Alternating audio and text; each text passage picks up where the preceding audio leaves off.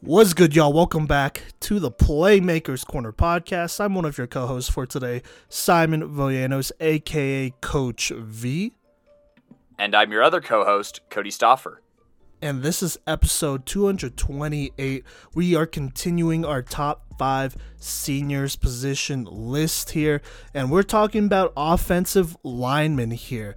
Arguably the best, players that Colorado has produced, at least in recent years, I would say. There's always going to be a couple guys when it comes to these offensive lineman lists that are D1 but don't make our list, and that's just a testament to how deep this position is here in Colorado, right, Cody? No, absolutely. It is, like the most recruited position here, I'd say. I consistently see the most rated guys be linemen, whether that's interior or exterior, but I definitely think that more tackles are produced here. And, we've always had quite a few debates, building these lists throughout these past few years. Yeah, no, for sure.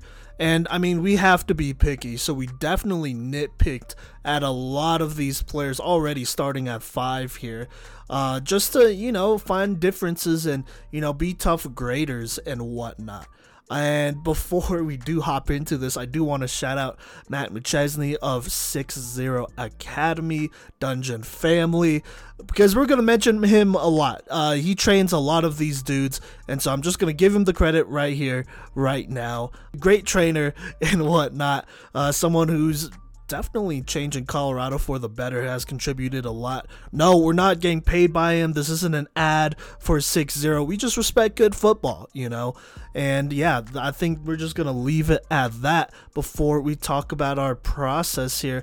Sorry, Cody, did you have anything you wanted to say about Matt and 6-0 before I talk about the process and all that great stuff? Look, you can't argue with results. And, I would say over the years, I have definitely grown to be like, well, he is doing the most good as a solo, outside enterprise, as opposed to, getting maybe pigeonholed into a coaching role and end up putting, trying to get linemen coached up by, on the same staff as maybe an idiot offensive coordinator or head coach.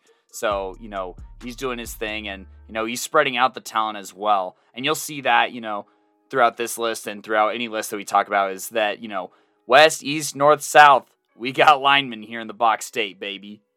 Yep, absolutely. So, shout out 6-0 Academy once again, and Matt McChesney. He does great things up there. Really respect his craft and what he does for Colorado high school football. With that being said, let's go ahead and talk about our process here. And, this process is basically what we do for all of our top 5 lists, but we basically got 10 categories here. And in each category, you could get a grade 1 through 10. And so just going through that real quick, if you get a grade 1 to 3, that means you need improvement on that. That should be a priority for that player, because that's definitely a skill they could get benched for or lose their job for. If we give them a grade 4 to 6, that skill is about average to us. 7 to 8, that's definitely above average. It's probably comparable to a 2-star to low 3-star talent, just to kind of gauge all that there. 8 to 9 is good to great. Because Colorado has such great talent at line, honestly, a lot of these grades are going to be in the 8 to 9 range. That's just the level of talent we have here. And that skill, if we give you a grade anywhere between 8 and 9, that's comparable to a 3-star, a high 3-star to 4-star type of talent there.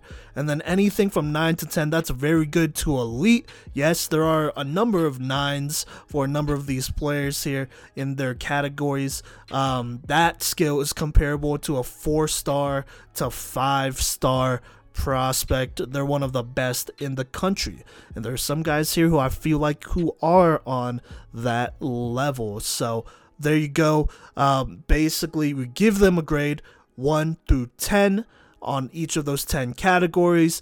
Then we go ahead and add it up, and that'll give you the grade that me and Cody individually give players and then we go ahead and average that grade. So we go ahead and add that and divide it by 2 in case some of y'all don't know what average means. And that is basically the PMC, the Playmaker's Corner grade that we have given you, because it's from both myself and Cody. And then we basically just rank players.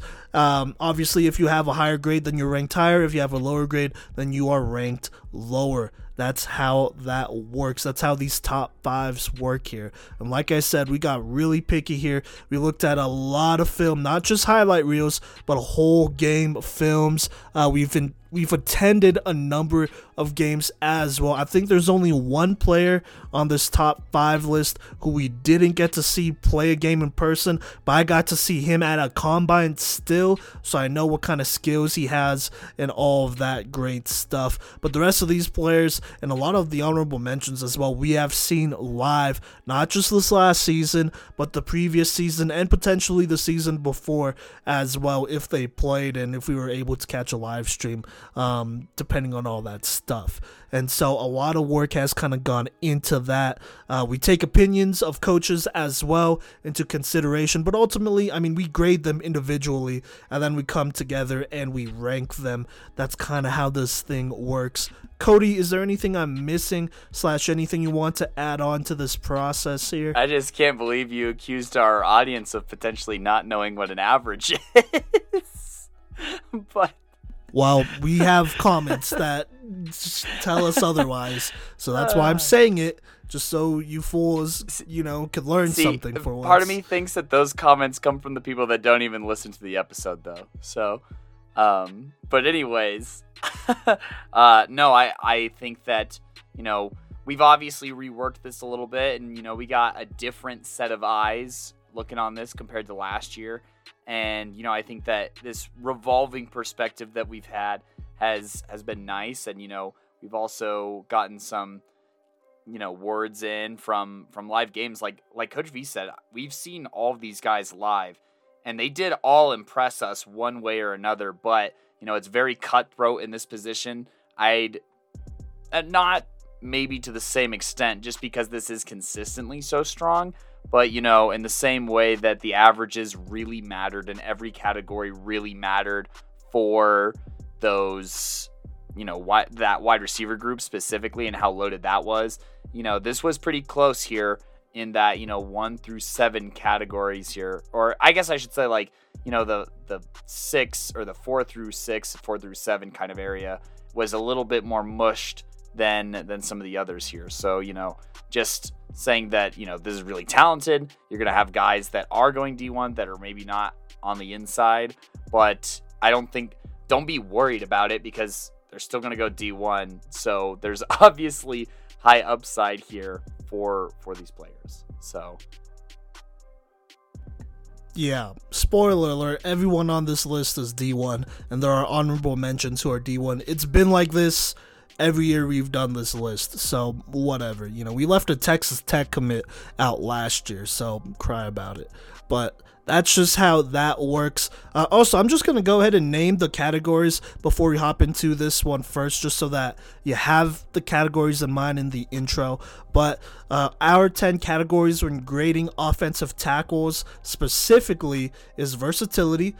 Can they play multiple positions? Hand fighting, pass protection, run blocking, reaction time awareness, footwork, agility, strength, and size / frame there. So we're considering both height and weight. So yeah, there you go. Those are our categories. And then obviously we have our overall grade. But without further ado here, Cody, you mind if I talk about our number 5 offensive tackle here in the class of 2023 in Colorado? Let it roll. So let's go ahead and talk about it here. At number 5, the 5th best offensive tackle here in the class of 23 in Colorado is Longmont's Noah Atherton, or Atherton, excuse me if I'm saying that wrong and whatnot. He's the 6'6", 300-pound left tackle for them. He has been starting for a couple years. I do want to shout out Gideon. He got to see him live against he plays for Longmont, but he got to see them live against Monarch I believe, this season. And Cody, I believe you watched him play last season. Is that correct, Cody? Yeah, I actually got to see him in the playoffs against Dakota Ridge in that second round matchup. Boom. So there you go here. A very reliable left tackle. And so let's go ahead and hop into the grades here off the bat. I'm going to talk about all of them, talk high, low, highest grades and his lowest grades, and then I'll pass it on to Cody and we'll discuss him a little bit more as a prospect here. But versatility, gave him an 8, hand fighting 8.5, pass protection 9, run blocking 8.25, reaction time 8.8, awareness 9, footwork 8.8, agility is an 8, strength 9.1, size 9.2. So let's go ahead and talk about his highest grades first. So gave him a 9.2 for size and 9.1 for strength. Look, 6'6", 300 pounds. You can't teach it. You just can't. You know, that's pretty prototypical for tackles on the D1 level. I'm talking Power 5, Group of 5, even FCS, you know, 6'6", 300. That is a really good frame. And honestly, he moves relatively well for that frame as well. So there you go. Strength, gave him a 9.1. I mean, he's absolutely able to bully some guys over there at left tackle, whether it's in the run game or in the pass game. Regardless, he has some power there and he uses his frame really well. Now, another thing that is kind of up there, another grade that's up there, is pass protection and awareness. Look, this was a kid that we honestly have seen play, but going into this season we weren't sure if he was going to make the list or not. But you know, he had a really good senior year and we're going to give him credit there, and he improved a lot. His pass protection, I mean, it definitely improved along with his awareness. He doesn't let a lot of guys pass him. He's as reliable as a left tackle as you could want. I mean, he sets really well. It's rare that he's beat off the edge. He really knows, you know, his spatial awareness really well. I would say he has really good spatial awareness is what I'm trying to say. Doesn't overextend, you know, just really plays to his strengths there. And I mean, he's a big dude, so it's hard for him to overextend anyways. But like I said, just really good in pass protection, counters a lot of pass rush moves really well, and that's what I really love about his game. He's an excellent pass protector, and there's honestly no surprise here that he played left tackle for the majority, I would say, of his high school career. And so really love to see that. Now, some of his lower grades, gave him an 8 for agility and an 8 for versatility. Agility, I think, this is like, you know, shorter space type of stuff, obviously not top end speed. When it comes to agility, he could probably move a little bit faster here. He could really work on that short space ability. I mean, he's not really asked to, you know, pull block or combo block too much here. He's kind of just asked, hey, just block the guy in front of you on run plays, and that works, you know, but also you could still move to the next level, and I just kind of feel like he's not quite fast enough to take care of the first person in front of him and then move on to higher levels and keep up with the play is probably my biggest concern there. So definitely something that he could work on there, and that affects his run blocking for me as well. He's not the strongest run blocker. He does a good job, like he's decent, you know, obviously he's a big dude, so he's gonna go lay out some guys, but I would really love to see him working to that next level. That separates good linemen from great linemen, you know, working to that next level. And I think athletically, he's not quite there to do that just yet. I'm sure he's willing though. So there you go.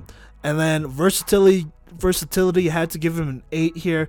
I don't really see this guy playing any other position but left tackle, because I don't think he's a strong enough blocker to really be effective at right tackle, at least right now. Obviously, any of these guys could improve. We're grading these players based off what we see them do, you know, this last season, and so just keep all that in mind. But just right now, I'm just not quite sure if he could play right tackle, because usually I would say right tackles are better run blockers and whatnot, and it's just not quite there. He's going to have to be developed a little bit more here to really be able to play the right tackle position. And then looking on, in the interior here, can he play guard or center? Maybe, but like I said, I feel like interior linemen and right tackles, those guys are very reliant. They're very much relied on when it comes to the run game, not as much as the left tackle, at least in my opinion. And I don't know if he's as strong of a run blocker as he is a pass blocker. So there you go. Now, obviously, there are things that you could work on and develop. He could become a better run blocker, know schemes better, really work on his body as well and get it into the shape he needs to be a really good run blocker and whatnot as well. But right now, I think he's a solid to good run blocker. And it's not bad, but, it's the little things that count when it comes to these top 5 lists, especially here in Colorado when it comes to linemen. So there you go. My overall grade for Noah here was an 86.65 here. Got real specific with it. So there you go. Cody, what are your grades for Noah Atherton out of Longmont, and what do you think of my analysis here? This may be one of the prospects, at least from a strength and areas of improvement standpoint, that we are one of the most closely aligned on, at least as far as what the biggest improvements yet to be are. So, there's that. And, just kind of talking about the same things here. So I'm going to build off of where you left off here with those areas of improvement. Look, I don't have, I will say his lowest category for me is his agility at a 7.5. I will say for Noah that he did take some pretty major strides from his junior year to his senior year, because, I like to see how they develop between, that junior and senior season. And junior year, he was, I had his agility at like a 6.6 or 6.7.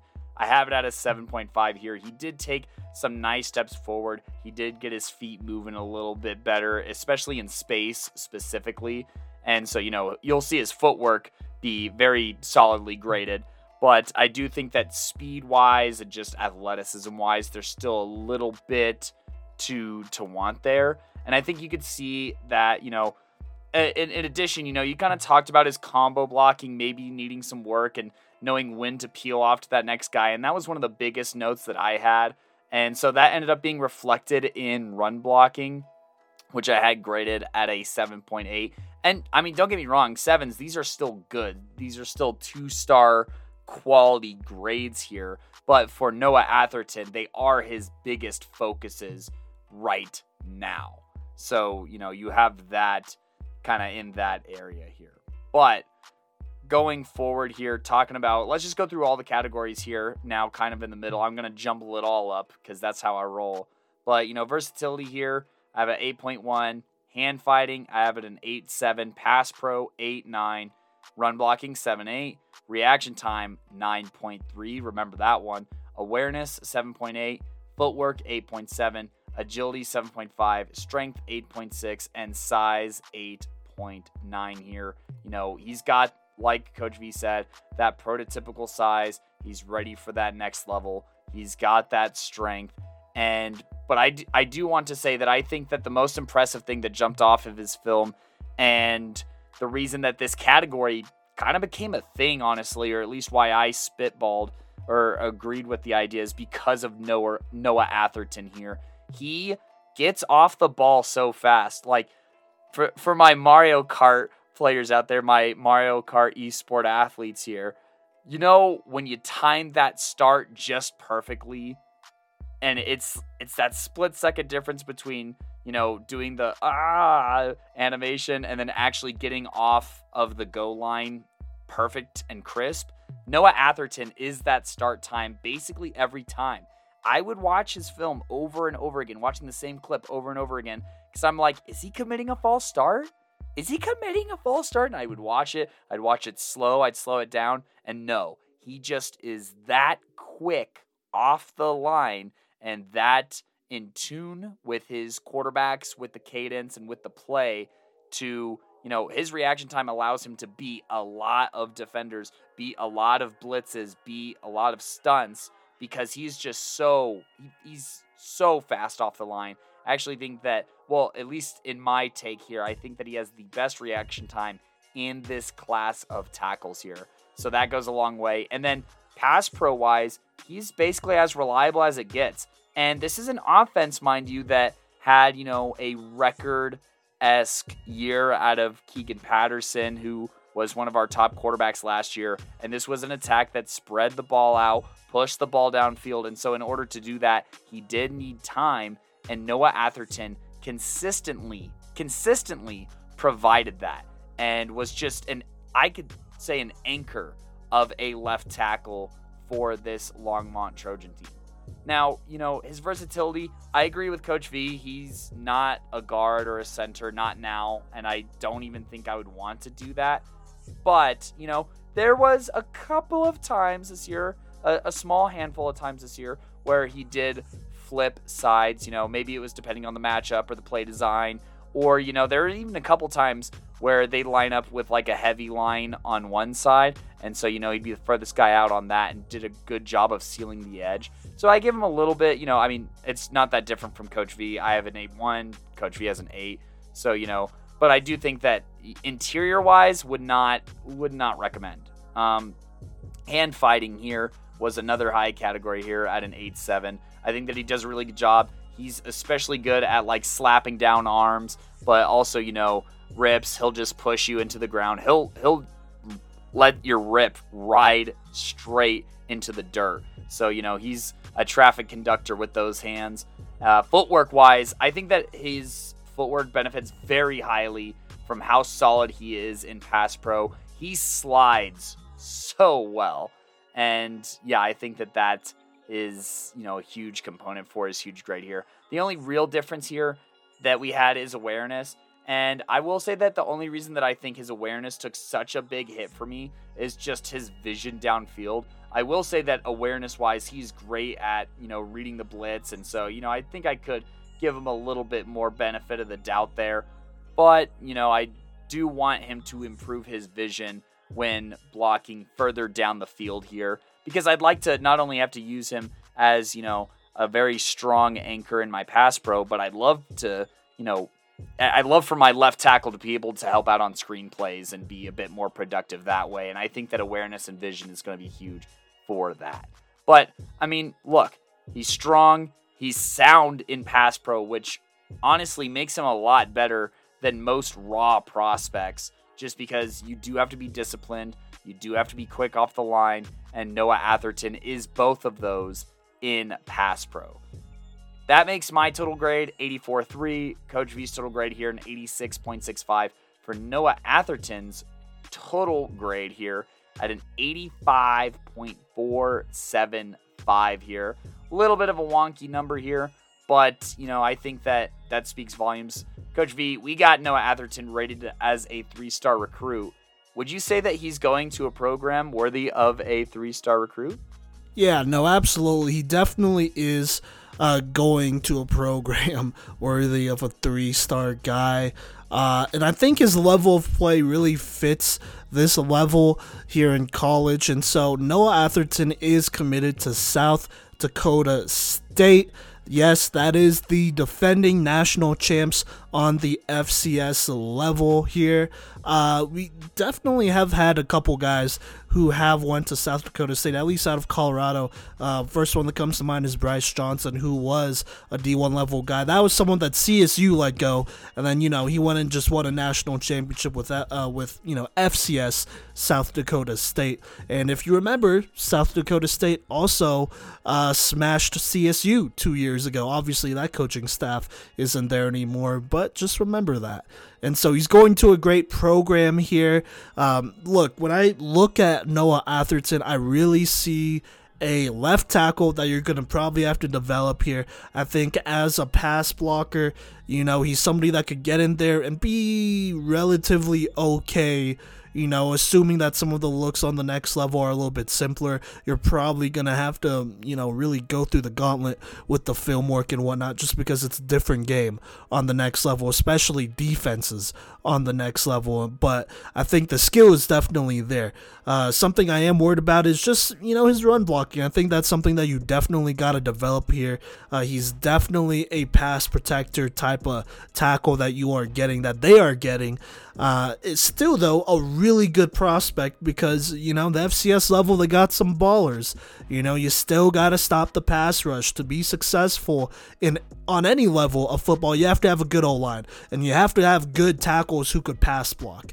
And so that's what matters. That's what we prioritize. That's what they prioritize. And so they're getting an absolute baller here. I think it's actually a really big steal as well. This is somebody who I feel like could really develop into a starting caliber left tackle for them. Probably not, within the year or even 2 years of this recording, which, by the way, we're recording on January 17th, 2023. But, after a redshirt year and maybe a year or two of sitting and learning, he could really be a quality guy on that next level and be a starter potentially for a very strong South Dakota State team who, like I said, are your defending national champions. Cody, what do you think about this fit here for Noah Atherton, and what do you think about what I had to say about him as a prospect? Is that accurate in your mind? No, I agree that it's worth, taking the time to invest into him from a film standpoint. But I think that one thing that's nice is he seems like a pretty smart dude. This is a 4.1 GPA kind of guy. He got looked at by, I want to say, was it South Dakota Mines? Yeah, it was South Dakota Mines. So, he's got a big brain on him, and I think that he's going to, pick the game up quick. And then it's just a matter of working with him agility-wise. But, I mean, look, for a championship-level program here, you get somebody that is reliable, okay? And, we talk about potential, we talk about ceiling, we talk about floor here. And the thing with Noah Atherton is I think that even if you can't see the highest ceiling, his floor is still solid. It's performable, I believe. I think that it is serviceable, kind of like what you said, that, against simpler looks, you can get in there. And, barring I probably wouldn't like his odds on a cornerback blitz right now as a true freshman. But, I do think that maybe he could ID it, with some film work and, communicate that, maybe get the back to help pick up on that or something like that. So I think that Atherton's in a great spot. I think that, this is what championship programs do, right? Is, they pick up on these solid players. They pick up on these guys that can perform. And, for South Dakota State, they're going to get somebody that can help them be a conference and a national champion. Yeah, no, absolutely. I think this is a great ad here. He's someone that honestly potentially could have played the Power 5, Group of 5 level, but I think this is a really good fit for his skill right now as a prospect. So, yeah, I mean, I'm excited to see another Colorado guy at South Dakota State here, hopefully contribute to another national championship here in the next couple of seasons. So we'll see about that. But they're getting an absolute steal only here. After the Bears get one. What was that? Well, let's be real. We really don't need a sugarcoat it. So that's okay. Hey, this was someone that was in Northern Colorado's backyard is all we're saying, but it is what it is. You can't get them all, especially in Colorado. These type of players go quick. So boom, there you go there. Cody, is there anything else you have to say about Noah here? Shout out to his little brother Ethan Atherton, who's a freshman offensive lineman who I believe got some really good snaps in. Might be a next level guy soon here. Just, It's linemen. They're a really good lineman family here, and it's in their blood. But Cody, what do you think about all I had to say? / is there anything else you want to add on before we move on to our next prospect here? I'm just really excited for his future, and obviously wishing him the best of luck. And Noah, along with all these other top 5 guys, please remember you are invited to do an interview with us here for an episode, and we'd love to have you. But yes, our lineman episodes are arguably our best. They're the ones that I have the most fun doing the interviews with. So they're usually pretty. They have great personalities. We love our big guys up front. Come on. No, absolutely. But go ahead and talk about the next guy up here at number 4. Yeah. So at our number 4 spot here for offensive lineman is somebody who would also qualify for top 5 at another position, which he did commit to. But either way, he was going to make one of these lists here, and that is Russ Woodward out of Evergreen High School. And the former Cougar will take his talents to West Point to play for Army here. And so let's just go ahead and dive right into it. And look, I could call Russ the best two-way player in the state and sleep just fine. Offensively, he's a fantastic athlete that has a nice slide, a nice kick step, and, he's just very powerful at his size. Look, 6'7", 250 pounds, not the heaviest offensive tackle per se, but he is way more powerful than that 250-pound frame would have you believe. And so let's go ahead and jump into it right here and just kind of go down the line here. Look, versatility, 8'6", hand fighting, 8'5", pass pro, 8'7", run block, 8'6", reaction time, 8'6", awareness here at an 8'3", footwork at a 7'9", that's agility at a 9.1, strength at an 8.7, and size at a 7.8, making for an 84.8 graded prospect here. And just as a reminder, I had him graded at an 80.5 for edge, and Simon had him graded at an 80. So no matter which way you chop it up, Russ Woodward should be a 3-star level prospect. I had to bring that back up. But anyways here, let's talk about Woodward, the offensive tackle here, and the agility that I have rated very highly.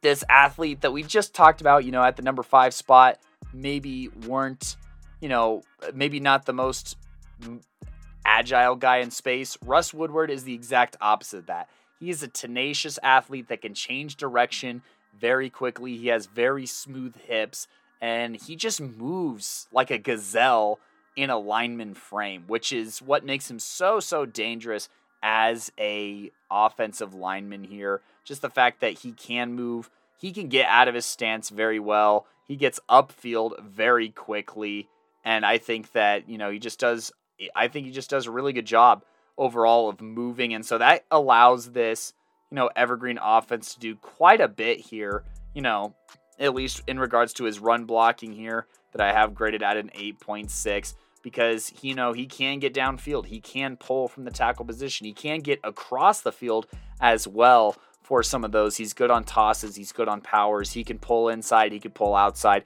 It doesn't really matter because he's so athletic. You open up all these windows of opportunity here.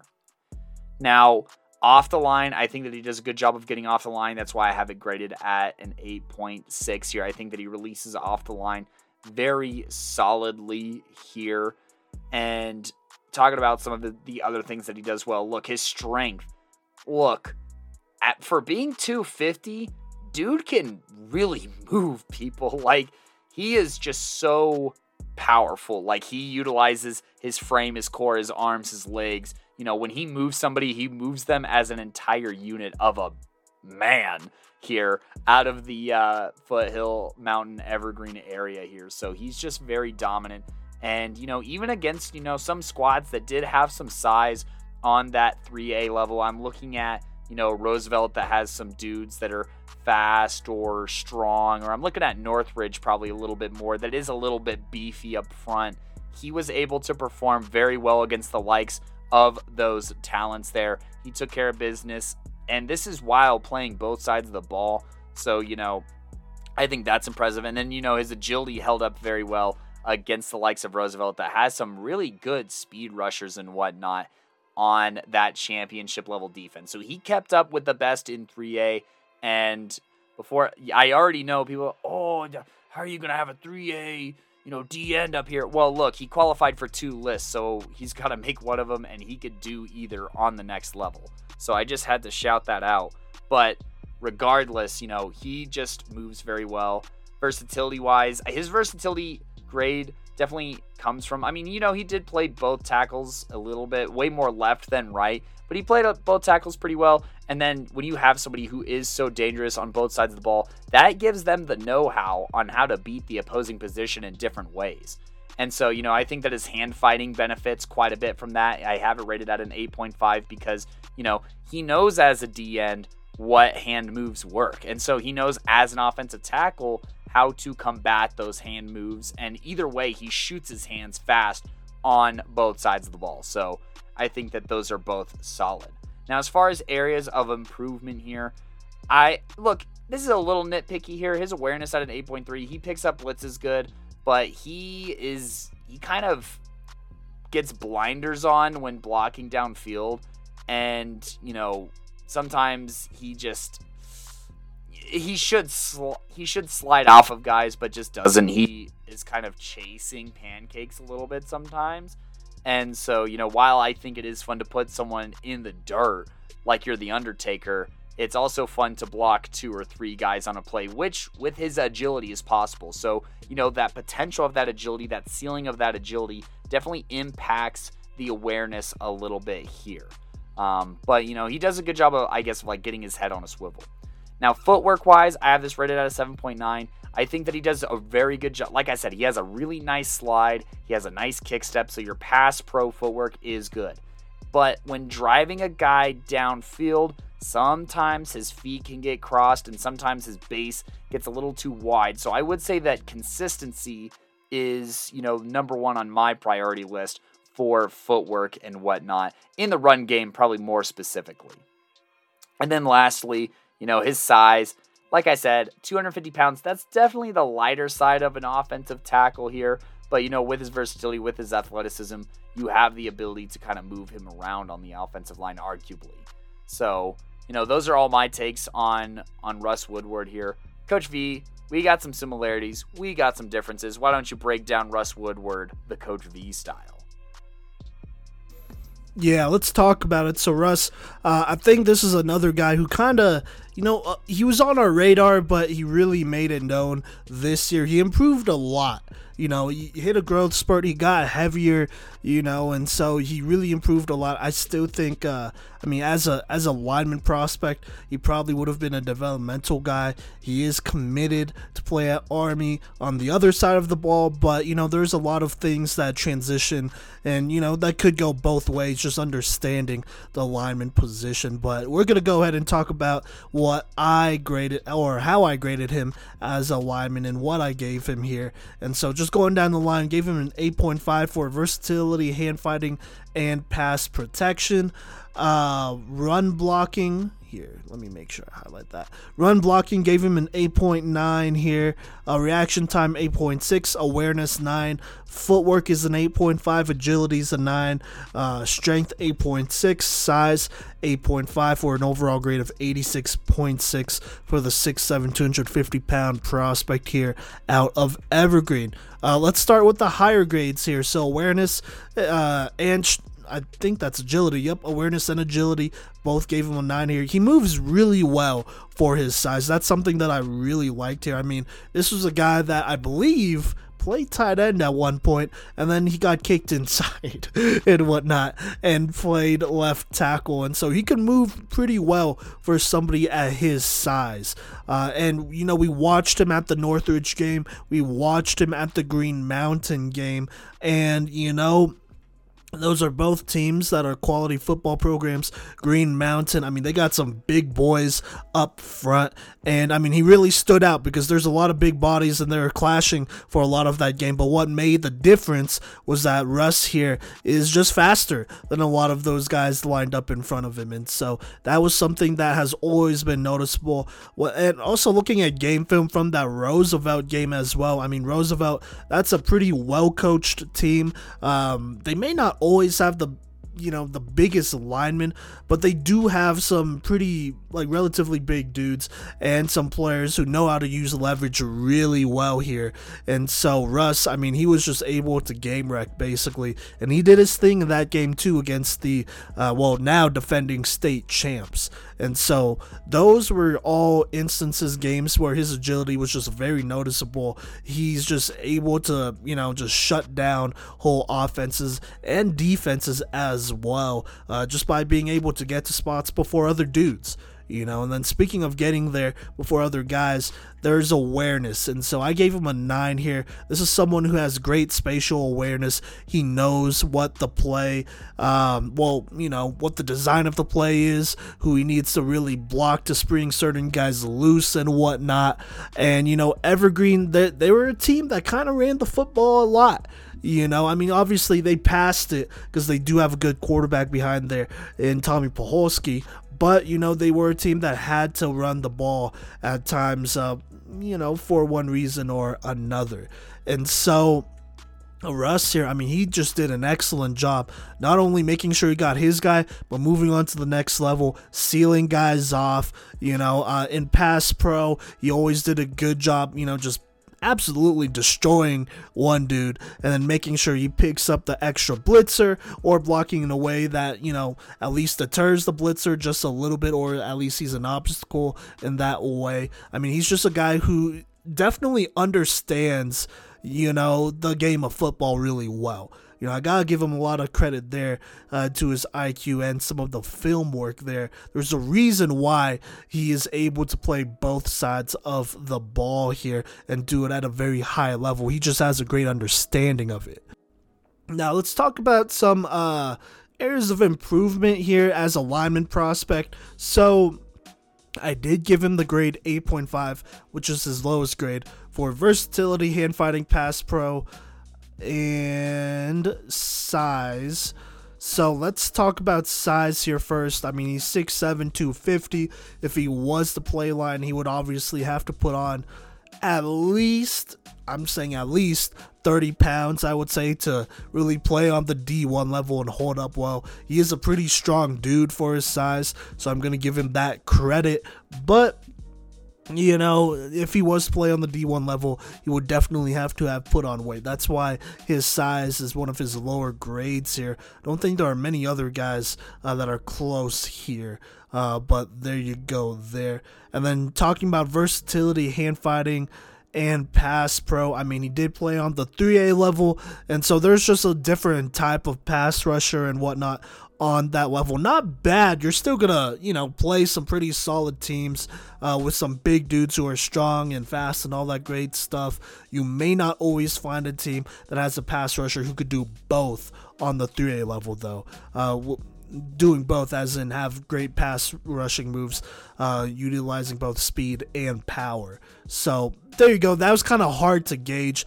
Not that the 3A level was bad at all, but he was throwing around dudes when he played Northridge, and I know a lot of those Northridge linemen, they're all kind of built the same at that rough 6'1" to 6'2", 230 to 250 pound type of build there, and he was able to kind of throw them around. And by the way, some of the people in the stands were reacting, they've never seen that before, and so that kind of shows you where the 3A level is when it comes to those levels of pass rushing. And so that's why I kind of had to give him a lower grade here. In pass pro, you could tell he's a little raw at times. He almost run blocks as if he's he almost pass blocks like he's run blocking, as in he's just trying to run dudes over, and pancake them almost all the time, which isn't bad. That's still good. That's why it's still an 8.5, but it does leave holes open in the pass protection every now and then. So there you go. Hand fighting, I mean, not a lot of guys who have a big bag there. And then when it comes to versatility, I think his size kind of holds him back from truly being like a great versatile prospect. But I mean, if you were gonna get him at O-line, he's 6'7", 250. Really, you would have to develop him either way, whether you want him to play left tackle, right tackle, or interior, which I don't think you would do that. But either left tackle or right tackle, you'd still have to develop him, so it's not the worst thing. So there you go. But altogether, though, still an 8.5 as your lowest grade is not bad at all. That's still serviceable, but, going on to the next level, he definitely would have been a project. Just looking at Russ Woodward, though, as a prospect, to me, if he was to go play O-line on the next level, he'd be a great run blocking tackle. That's how I kind of see him as a prospect. And then, you see that he's a taller dude, moves well, 6'7", 250. You could really kind of just teach him the rest of the way and develop him the rest of the way into a really good pass blocker as well. But definitely a bit of a brawler, which you love, and he would add some of a really good edge to your team and to your pass protection and offensive line in general. And so that's the type of prospect Russ Woodward is. Definitely a brawler and a great run blocker. But he is going to play on the other side of the ball over at Army. But first, before we go into that, Cody, what do you think about my evaluation here? No, I definitely think that, as far as project player at offensive tackle, the size definitely is what makes that there.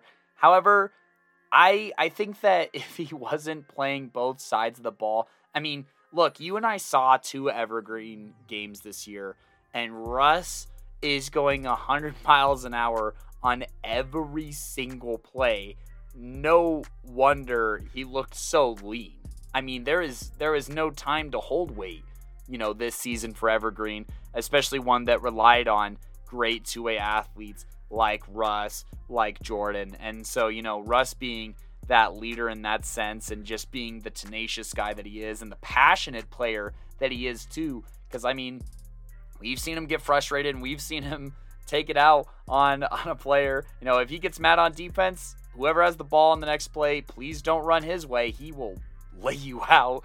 And, on offense, when that push is needed, he is that guy to provide that push. And, you run his way, you're going to be in a lot better spot. So, I think that obviously size-wise, he's not ideal as an offensive tackle prospect.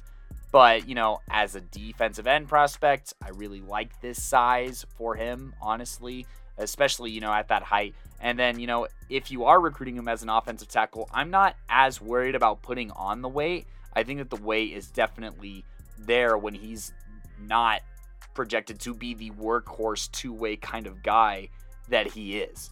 So I think that, looking at it from that way, and then looking at some of the things that are raw, I will say that his pass protection definitely does benefit a bit from the talent that he would face at times throughout the year. Because there were times where it's like, you could just see on his film, this dude's about to get clowned, right? But, he does draw some tougher matchups in that Green Mountain game and whatnot that challenges him a little more. And so, he could end up a little too under himself at times in situations, right? So, there's definitely consistency to gain as an offensive tackle for Russ Woodward. But, if I were looking at him at this offensive line prospect, and his athleticism is tantalizing for sure. Yeah, absolutely. And I think something that really goes a long way that's kind of hard to grade is just his aggression. I think he has some of the best aggression out of anybody on this list, and in the state as well. This is a guy that's gonna be physical, that's gonna be in your face, he's gonna hit you, and he's gonna do it over and over again. And like you said, he's a high motor guy too.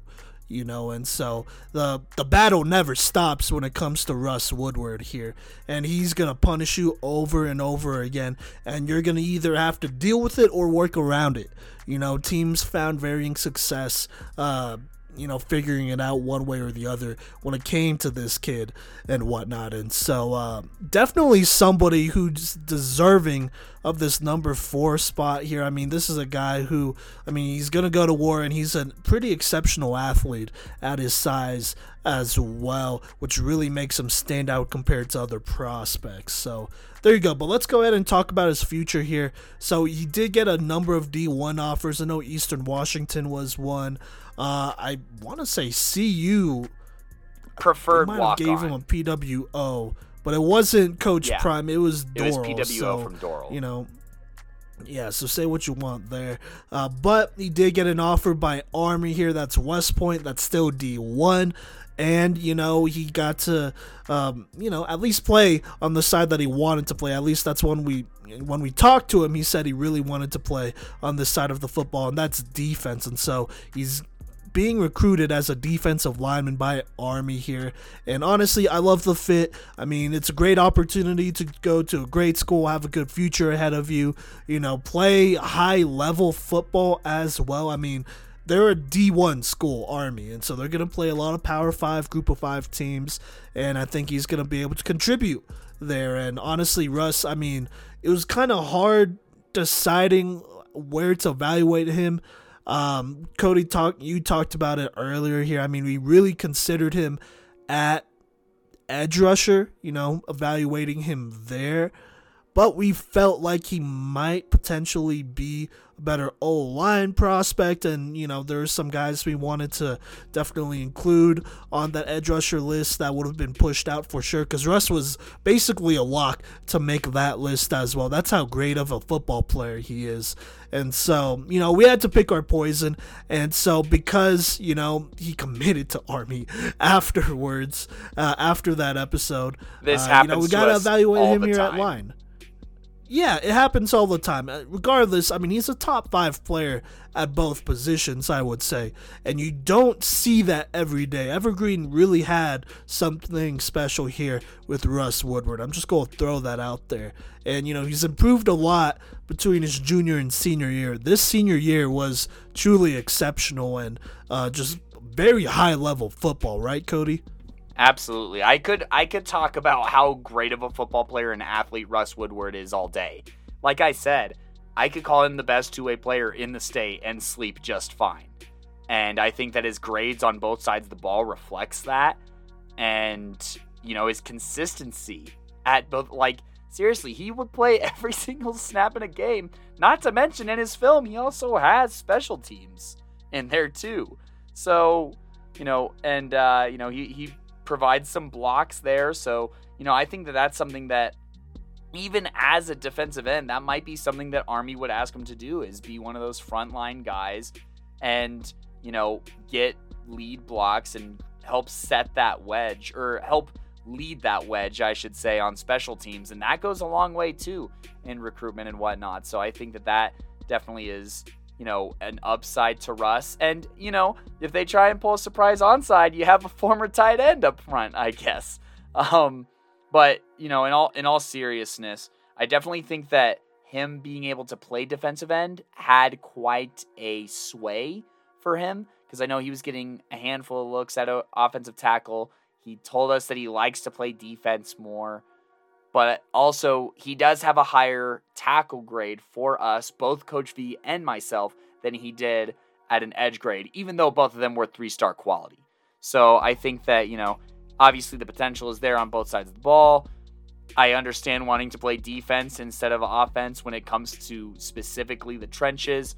But, he's going to be in the trenches for the Army here on the football field here. And so, I'm just very excited for him and glad that he got those offers and, is committed.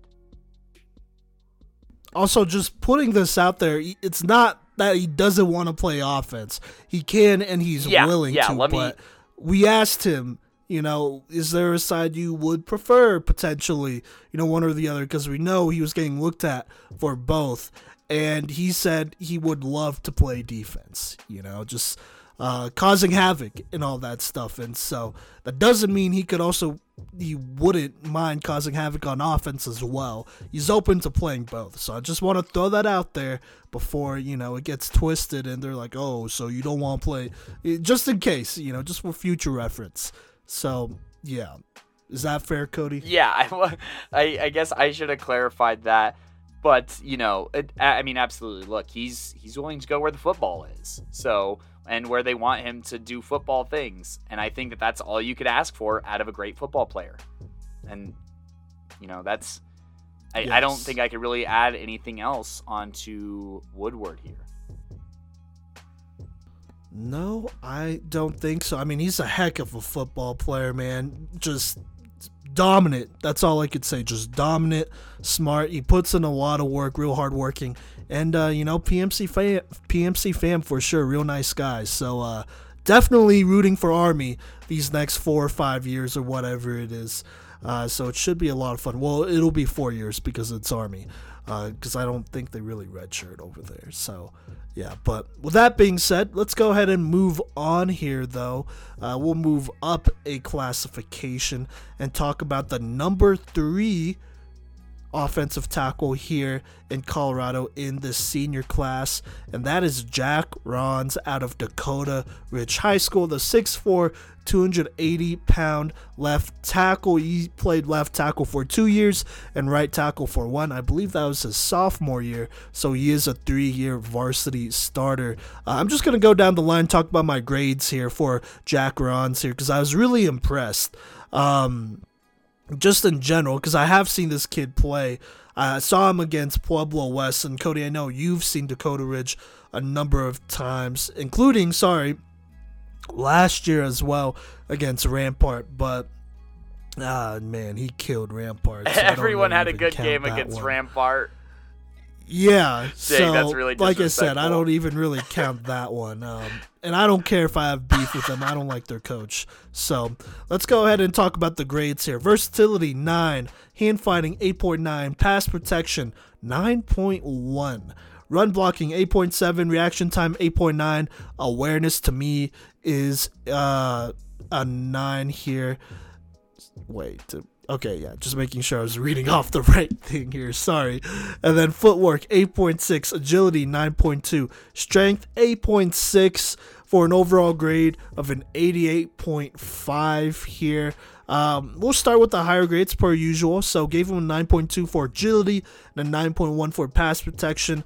Agility, he moves probably the best and fastest out of all the tackles on this list and in the honorable mentions, in my opinion. He moves really well for someone who's 6'4", 280. I know he is on the lighter side. He hasn't cracked 300 pounds, but he's in that 270, 280 range here. He moves extremely well, gets to the next level with a lot of ease. I know that was kind of a weakness / area of improvement with Noah Atherton here, but with Jack Ronz, it's the absolute opposite here. I mean, he gets to the next level real easy because he can athletically.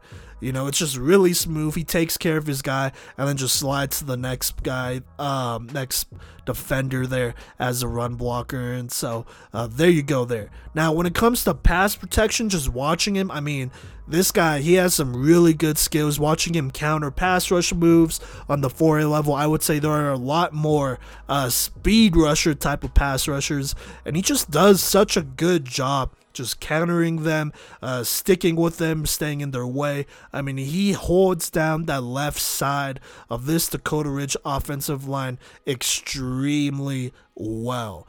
Watched a number of different games. Watched him against Columbine, even though they only played one half. I wish they played a full game, but, that was the Lightning weekend where it was just crazy. But he held his own against Rocky Shields, who is a D1 guy, by the way, and against a pretty solid, Columbine line. Now, can't really say that for the rest of the Dakota Ridge line in that game. And, Columbine, they're a great defense in general. So, it is what it is. But Jack Ronz, he had some pretty good highlights plays in that game, I would say, where I was like, man, he is just countering these pass rush moves well. He's not getting pushed back into the quarterback, Blake Palladino. He's not getting speed rushed off the field at all. He's sticking right there with these fast guys. I mean, he is just a special type of athlete out there, and so absolutely love that. That's why his pass protection is so high here. Now, talking about some of his lower grades here, size 8.5 here. He is listed at 6'4", 280.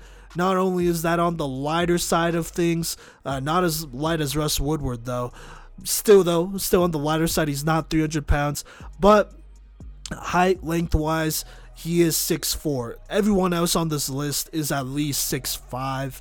And I'm sure there's some leeway there with 6'4" with that listing, and so it is what it is. That kind of holds him back just a little bit here. If he was to play against longer, taller pass rushers, I feel like there might be a little bit more of an issue because of their reach, and so that's kind of why I have it graded there. Not bad though. I mean, if he is truly 6'4", 280, that's fine. Definitely on the smaller end though, and definitely someone that you might have to kick inside, but could still play, a tackle or a guard, but probably right tackle, because that's the run dominant side and all that great stuff, and not as much left tackle. And so those are my concerns. I am concerned about his wingspan there. And then strength, I mean, he's a pretty strong dude.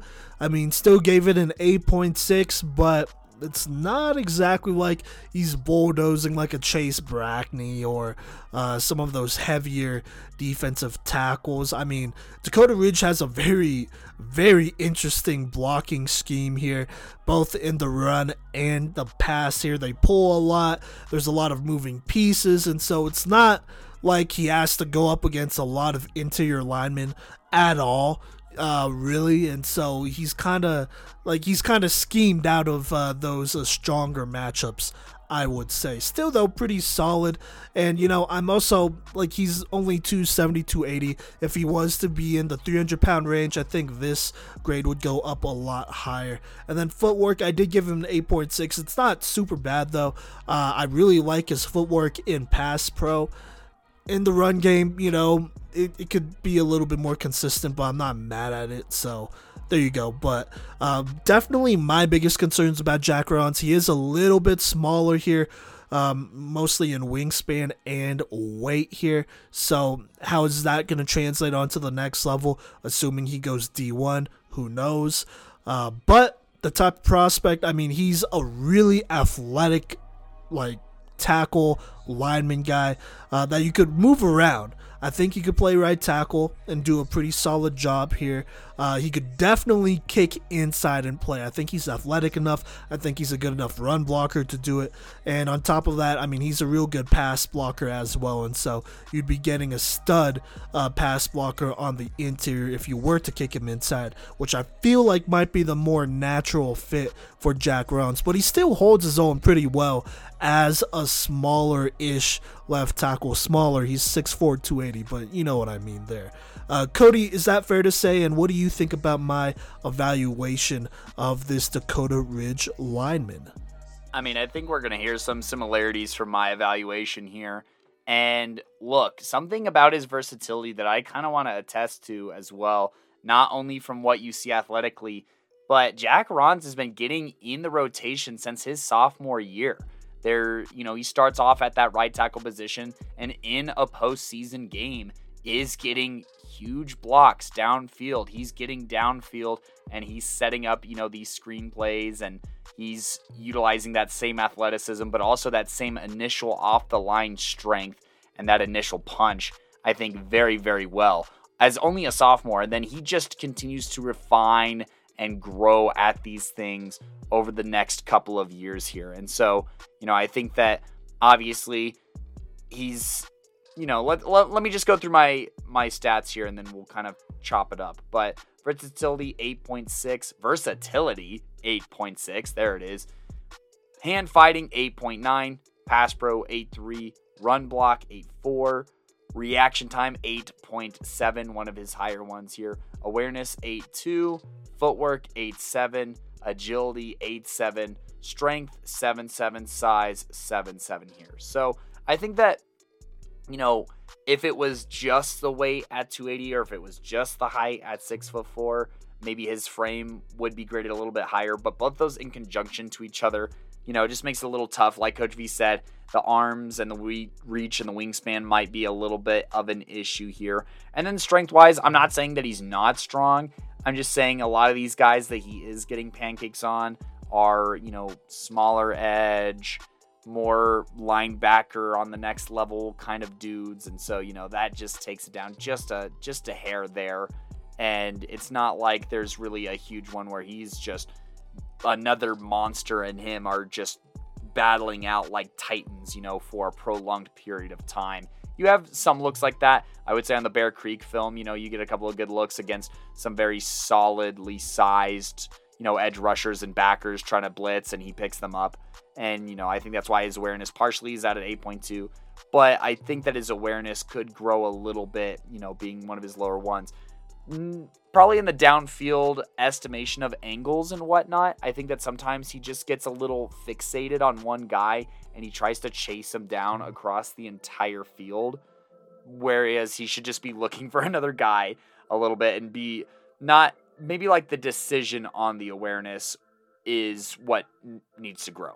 But things that he does well, look, 3 of these are an 8.7, agility, footwork, and reaction time. And I think that these are all very, very well shown in, his film as far as, reacting to, that initial blitz off the edge, getting up, getting off the line very quickly, and, getting hands up. So I think that he does a good job at, getting off the line. I think that his footwork is pretty solid. I can see an argument where, his base can get a little too wide sometimes. But I think most of the time he does a very good job of moving his feet. And I think something that's interesting about his footwork is it's so constant and consistent, but it's adaptable too, in the sense where, sometimes you do need to drive and you need that chop, chop, chop. But sometimes he does a really good job of moving his feet at the proper pace to just maintain his ground, especially in the pass game, because there are times where guys blitz him and he has the power to push them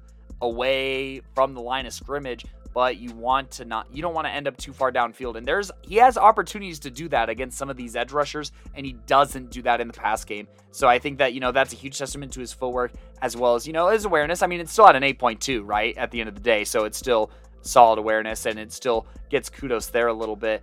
And then, strength-wise, agility-wise, his agility being a strength of his, I should say, like Coach V said, his agility is what allows his versatility ceiling to be absolutely so high. And, he's somebody I could definitely see being a D1 guard on the next level as well. So, gotta agree with that. His agility moves very, very well. And, I would say in general, this is a pretty good agile group of tackles. But I digress a little bit here. I'm going to talk about his hand fighting here. Look, Jack, he is able to combat quite a few different hand fighting attacks or moves here. And, I think that his speciality here is when defenders try and get those arms up, they buy in way too much onto that lean, onto that push, trying to get that, almost diagonal angle there. And he just punches their arms down and they go into the dirt. And then, he just lays on them there and is like, now think about what you did. And I think that is, quite a strength, and he's got a handful of moves and does a really good job of, just getting that first punch, getting that hand placement consistent, and, winning at the point of hand fighting. And really, I think that, I'd say that, maybe his vision could use the most amount of work. I think that his strength, I'm not really too concerned about it. It just didn't jump out to me as much. But, I think that that's something that will grow once he gets to those facilities on that next level.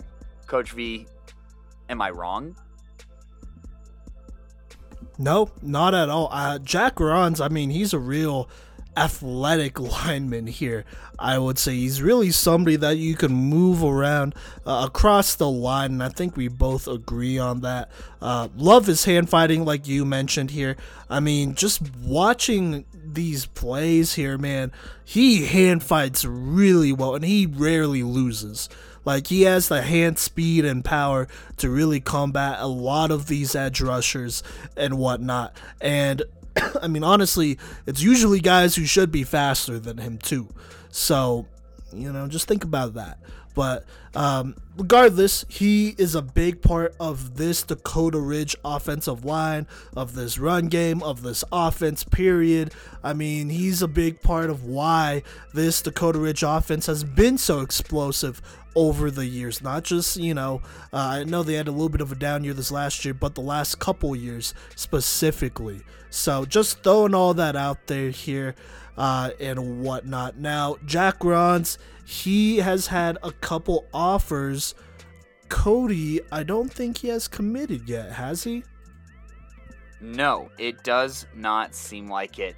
But there are some that jump out here is one thing that I'd say here. I mean, obviously, you got Valpo. That is a Division I football team. That is FCS, you know what I'm saying?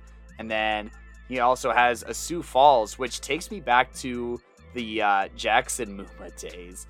That was an interesting one. But, I don't know if he's been re-offered by CSU Pueblo, but he originally was, so I would not be surprised if he does get re-offered. Fort Lewis. So, a lot of these, D2 Colorado schools, but Valpo, look, I think that, that conference in general does a really good job. That USD Valpo conference does a good job of finding some of these, hidden gems. And, it's weird to think that he definitely gets overlooked, I'd say, because of, his height, I would probably guess. But there's just so much fundamentally solid stuff to work with here. You know what I'm saying? And so much power and so much speed that you don't typically see out of a tackle. And honestly, the game is changing a little bit year by year. I mean, don't get me wrong. You still want your behemoths on the line. And, we will talk about a behemoth on this episode. But, with these edge rushers and how fast they're getting, it doesn't hurt to have a faster, more agile guy on your roster like Jack Ronz here. And who knows, maybe this Valpo offer is the first of a few FCS offers that we will see prior to signing day here.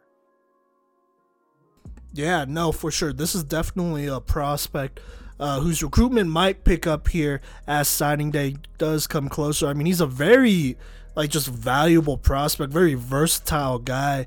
Like I said, somebody who has shown that he could hold it down at left tackle, do his thing. Obviously, it's the high school level, but he still has the skill to hold it down, and I think that'll translate well to the next level.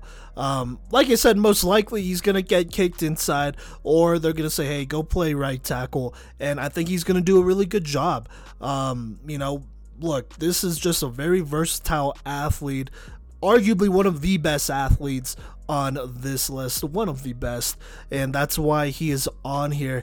Love that Valpo went ahead and offered him. That's a pretty solid program, FCS D1 program, but wouldn't be surprised if maybe a UNC comes calling or more FCS schools. I know Drake, that's where his running back will be going to. That'd be an interesting thing to keep an eye on. I think they're in that same I'm sure they've seen him, aren't they? They are. Or at least I believe they are. So, we'll see. We'll keep those doors open. Honestly, I think he's probably a group of 5 type of player, FCS obviously, but I could see him playing on the group of 5 level, not really tackle, but I would definitely love to have him at guard and be really happy about him at guard. Yeah, not an instant starter, but someone you could develop, because I don't think, I don't know. I just think if you're going to play lineman on the D1 level, you have to be at least 300 pounds. You don't really see too many, outstanding, I would say, players who are at the 280-pound, level here. They're at least 290, maybe even 300, usually 300. And so, yeah, that's why I say I don't think he's an instant starter, but he definitely has the skills to be D1 group of 5 at the very least. So there you go. Is that fair to say here, Cody? Yeah, I think that regardless of what position that you recruit Jack at, he's going to need a redshirt year. He's going to need to, hit the weight room. He's going to need to hit the film room, and he's going to need to, just develop, I think, as an overall prospect player, athletically, mentally, and everything. So I think that especially as a group of 5 school, that you got to look at it as an investment where maybe, there's a red shirt and maybe he doesn't get on the field those first 2 years, but those next 2 years, you have somebody that you don't have to worry about. And I can tell you from watching his development over these past 3 years with this very sound, very solid Dakota Ridge coaching squad, and assuming that a group of 5 college can match that growth and expansion of skill and potential, I think that, the future's really bright for Jack Ronz here and whatever program scoops him. Yeah, no, absolutely. And I wouldn't even say, he really came on his senior year. He had 2 or 3 really good seasons, like where he was a high level prospect. He was out there, he was doing his thing. Maybe he was a little underweight, that might have been something that, turned away coaches, but he played at a really high level for a couple of seasons, I would say. At least compared to some of these other guys who really, really peaked and had excellent senior seasons. He's always been really reliable, and there's a reason why he was a 3-year starter. And so there you go. That's the standout player out of Dakota Ridge High School. But Cody, if you don't have anything else to add, do you want to talk about our number 2 guy here? I would like to kick down the door on our number 2 guy here, the micro celebrity on TikTok here, and that is the CSU Ram commit out of Valor Christian High School, Tanner Morley here, who, yeah, let's just kick down the door here for this 6'5", 300-pound tackle who, also played a lot of guard last year, started at guard last year. And I think that that's a great place to start for his highest rated strength here and the highest rating out of any player on this list at a 9.3 in versatility. Look, I said the most versatile guy on this list. He showed D1 potential as a guard and then doubled down as a tackle this year, with both years easily warranting D1 attention here. And with that in mind, let's go ahead and climb down the rest of this list and talk about some of these other strengths. But, and speaking of strength, that is his second highest rated category here for me at a 9 here. Look, dude's a bully, all right? And, I think that he's just nasty down low. He does a great job of getting leverage and then just putting whatever defender it is into an actual nightmare scenario, collecting pancakes and, dishing them out nice and solid. Like, it's like he's working at the International House when he's serving up these pancakes. And I think that, not only is he very strong, but I think that he utilizes that strength very well and is also just a very smart lineman here, because the thing is that, he's conquered many of the strongest players in this state here, right? But I think that's something that makes him so dangerous as a run blocker, and something that just shows me a lot of potential here is, he's very smart when sliding off of, when he combos and then escalates to the next level. He knows when to drive the guy, and then he knows when to peel off to another one. And I feel like that's something that a lot of these players struggle with. And so to see Tanner Morley do such a good job on that is very good. He's somebody who has pulled from the guard position, both inside and outside. He's somebody who's pulled from the tackle position, both inside and outside, and has done a good job on toss plays and everything like that. So his run blocking is at an 8.7 for me. I think that he's a proven run blocker, and, part of that definitely comes from his strength and whatnot. But His run blocking and pass pro, I think that he's very solid at both of these things. I actually have both of these rated at an overall 8.7 here. I think that he does a great job of, getting a solid kick step. And, he's proved it. And he's gotten some pretty good tests here, especially because the last 2 years of his high school career, his final game of the season, both junior and senior year, was against Cherry Creek, where, he does pull the toughest. Well, I'd say from a overall lineman perspective, you're going to pull the toughest assignments against Cherry Creek specifically. And, our top 5 edge list has a lot to say about that, so please go check that out. But, he rises to the occasion at times and he makes plays. He's made blocks on the likes of a Chase Brackney, on the likes of a Blake Purchase. Last year, obviously, having some of those same kind of matchups with a Zelinskis or with a Fitzpatrick at times. And, Fitzpatrick had a good game, but, he didn't win every single snap, and Tanner Morley is partially to thank for that. And, those tests definitely pushed him as a player and as a prospect here. His size, 6'5", 300 pounds. I give that an 8.9. I don't really think there's really that much else to add on to it. And, advancing forward, look, his other categories here that aren't quite in the green but aren't quite in the red are an 8.7 for both agility and awareness. I think, obviously, he picks up blitzes. He acknowledges guys very well. He reacts to stunts very, very well, both as a guard and as a tackle. So, those are both really good. I think that he does a good job as well of communicating that to his other linemen. I think that specifically in his guard film, you see him talking a lot to his tackle, to his center, getting guys ID'd, pointing them out. And, that shows me a lot awareness-wise and just IQ-wise as a football player. And that, in turn, makes his run blocking an 8.7 and his pass pro an 8.7 and stuff like that. Furthermore, his agility, he's surprisingly athletic, honestly. I was not expecting him to operate in space as well as he does in both his game film, both in real life as well as, in his highlights and whatnot. But he does a really good job, and he was asked to do kind of a lot here, not only transitioning from guard to tackle, but this McGatlin offense is kind of a crazy offense to run. You have a lot of misdirection. You have a lot of, and McGatlin asks the most out of his best offensive linemen. And I think that's why Tanner Morley was asked to do so much and why, he did rise to the occasion. I think that, this McGatlin hire, say what you want. Oh, same result. But no, I think this McGatlin hire was very critical for Morley's development as both a prospect and just as an IQ kind of guy. And I think that he rose to the occasion. I think he really did rise to the occasion very, very well. Now, as far as things that could use some improvement, these still have good grades, but I would just like to see some growth out of this.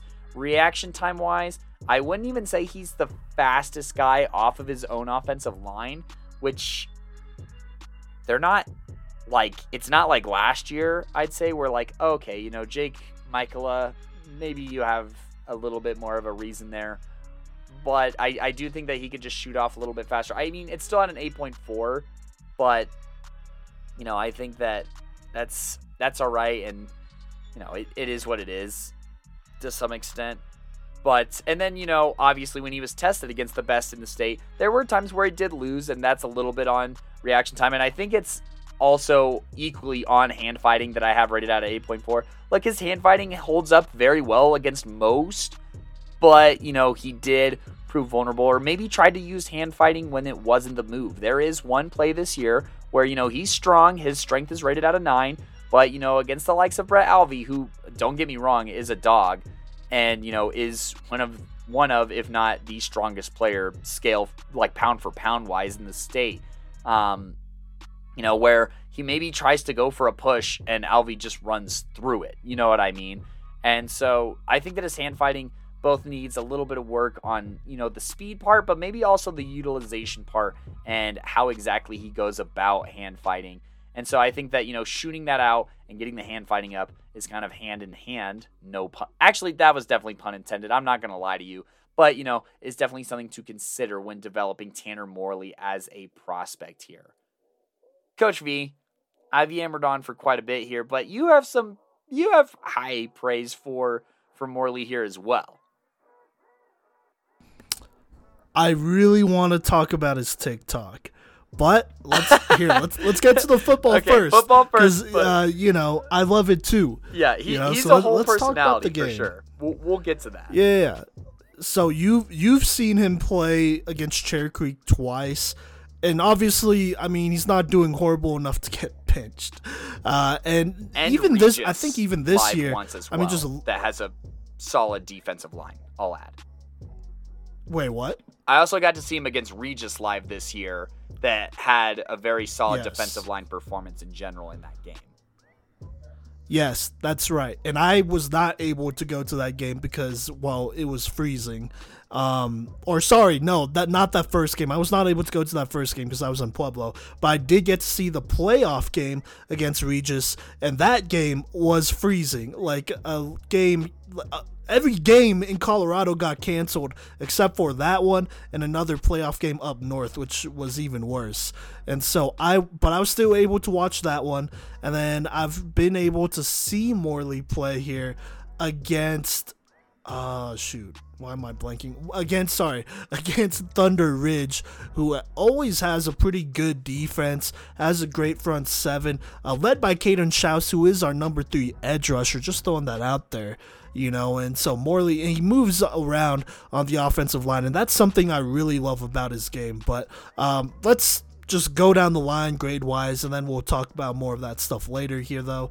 Versatility gave him a 9. Hand fighting 8.3. Pass protection 8.8. Run blocking 8.75. It is definitely up there. I think he's the second best run blocker on this list, just barely. Reaction time 8.5, awareness 9, footwork 8.8, agility is an 8.4, then strength and size are both a 9 for an 87.55 here for Tanner Morley here. Talking about things I really like, versatility.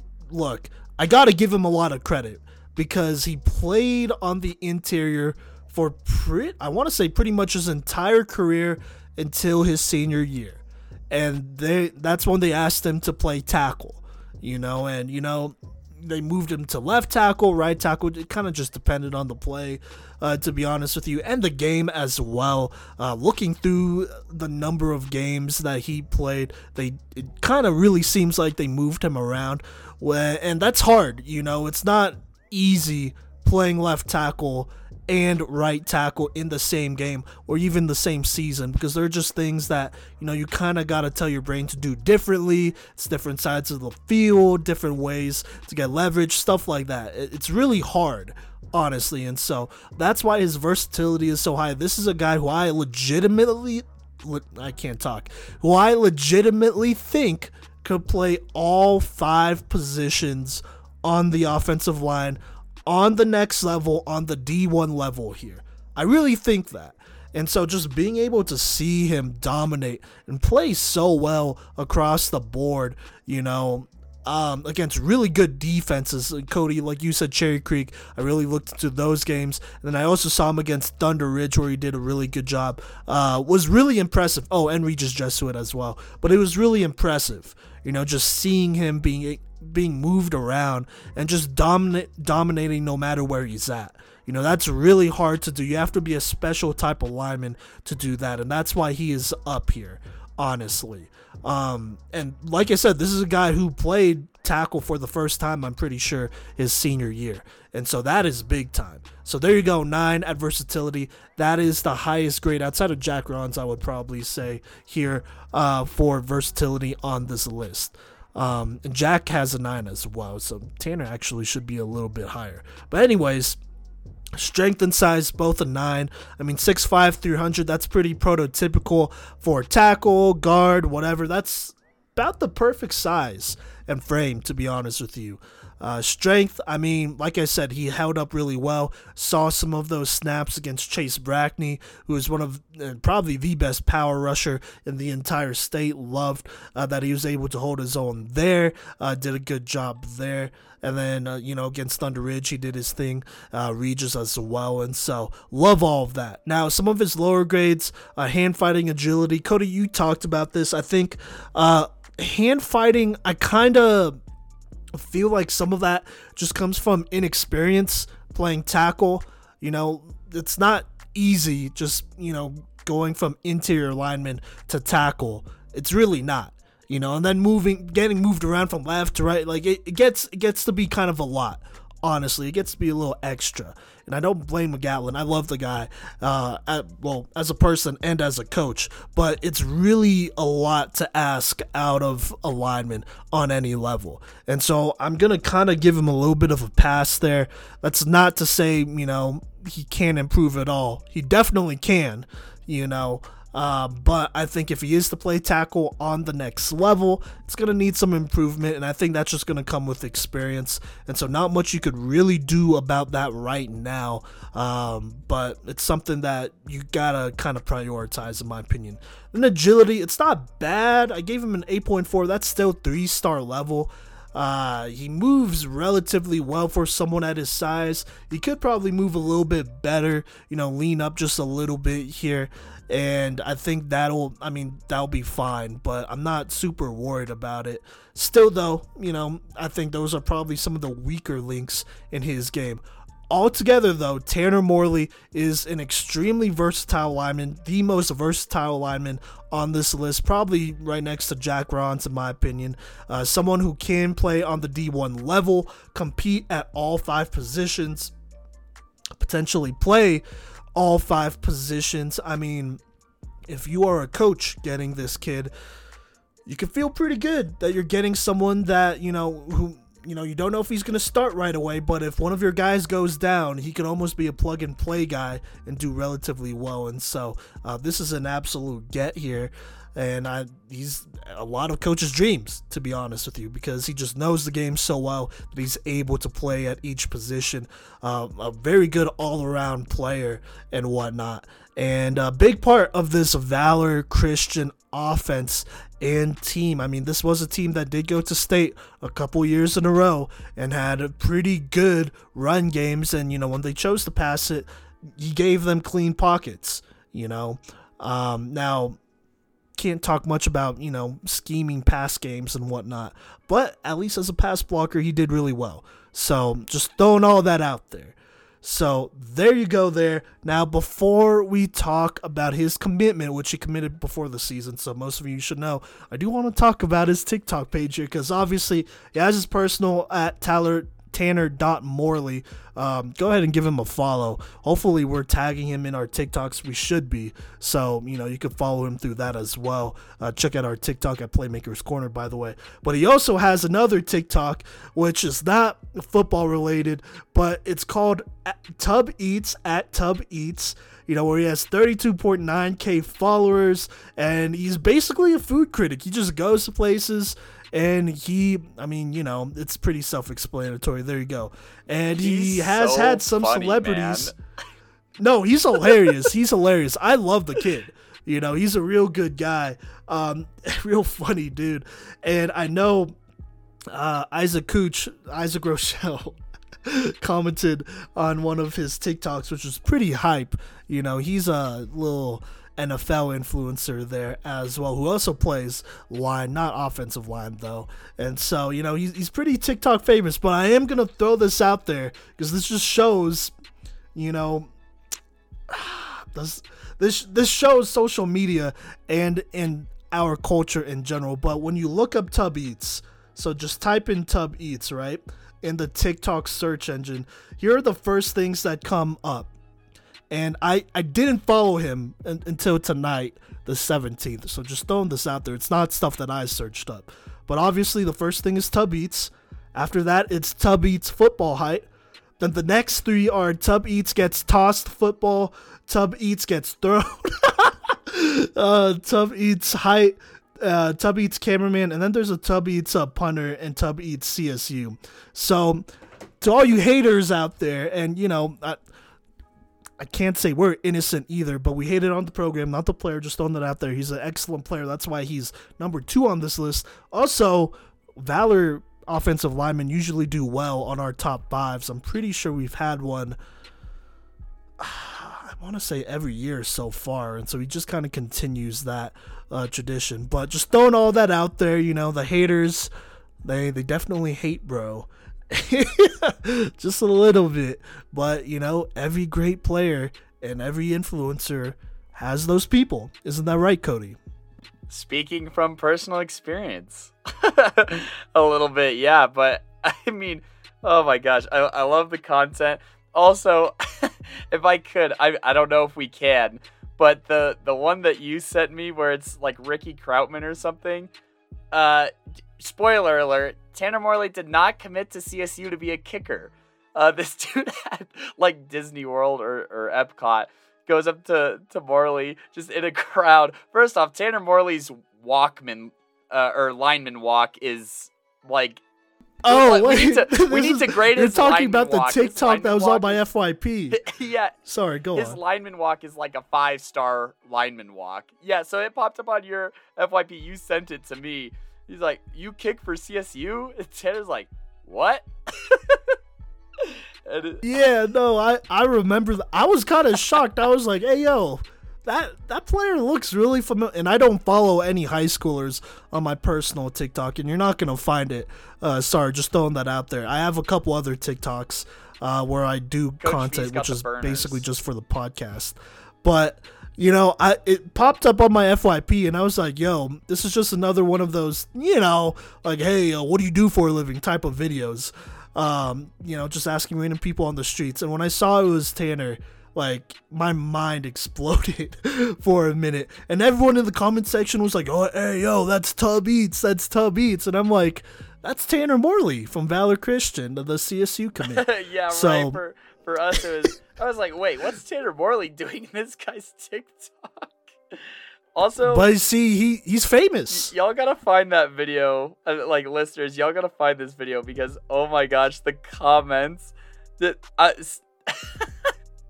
comments kill me. They're just, you know, SZA has a song, so that's all I'm gonna say about the comments that sent me. But you know, the guy. I think our Gen Z audience knows what you're talking about, but go on, Cody. But you know, the guy asked him, "Hey, do you kick for CSU?" And Tanner eventually says, "Nope, I'm gonna play O-line there next year." And so I think that is a good transition here to talk about. You know, Tanner, he did have a few offers. You know, he had offered to New Mexico State, UNCO. Did not have an offer to Kansas State, but was on their radar, was, you know, an interest, which I really think that's kind of a miss by Kansas State. And by a lot of schools, look, Tanner Morley getting overlooked.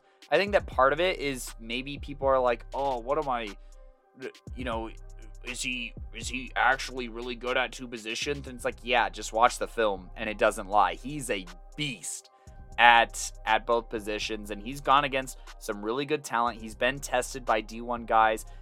And you know, I talked about the one Alvey play, but he does, you know, have some plays where he does block Brett Alvey, who I've called like the strongest player pound for pound in the state. So I think that there's a lot of upside here for CSU. Obviously, you'd prefer to redshirt any incoming freshmen. But honestly, if I'm the Rams staff, I have to feel good that, you know, when push comes to shove, and if I have some injuries, I could put Tanner Morley at essentially any position. Or, you know, I could shuffle around the other guys and plug Tanner Morley in there and find success. You know, some positions, obviously more than others, but you got to feel good about the all-around solid prospect that you have coming in here if you're CSU. Yeah, no, you're absolutely getting a steal. And, I mean, look, here's the thing with Tanner Morley. So last year he played with 2 D1 guys. I'm pretty sure the center went to Drake or some FCS school like that. And then, you know, the left tackle, Jake Michaelo, who happened to be our number 1 tackle on this list last year, he went to Stanford. And so he kind of got lost in it. A lot of people were paying attention to those 2 seniors, and then Morley here, I mean, he was a guard, and, you know, when you have 2 D1 guys that you're playing in between, life is pretty, I mean, it's not super hard. It's pretty easy. But this year, I mean, we knew he had to step up, and he did. Not only did he meet expectations, but he exceeded those expectations, and he committed to CSU like months, I felt like, before the season. He committed to them pretty early on here just to get it over with. But honestly, if he did not do that and he kept his recruitment open, he would have a whole ton of Power 5 offers. I couldn't really imagine Coach Prime passing up on Tanner Morley, if he wasn't already committed to CSU. I really couldn't imagine that. And even, I don't know, did Tanner sign officially yet, Cody? Yeah, I think he did. So, he did the early so sign. he can't flip now. But if he wasn't committed before, I really couldn't have seen Coach Prime just passing him up. A lot of the Pac-12, all the Power 5s, I feel like would have been chasing Tanner Morley if he didn't commit before. But honestly, that's, hindsight's 2020. He didn't know if he was going to be healthy or have a great season. Like, there's just so many, variables that you really have to consider and whatnot before you commit. But at the end of the day, still, he always could have decommitted if he really wanted to. And so he decided to stay loyal and choose CSU, and they're getting an absolute stud, like you said.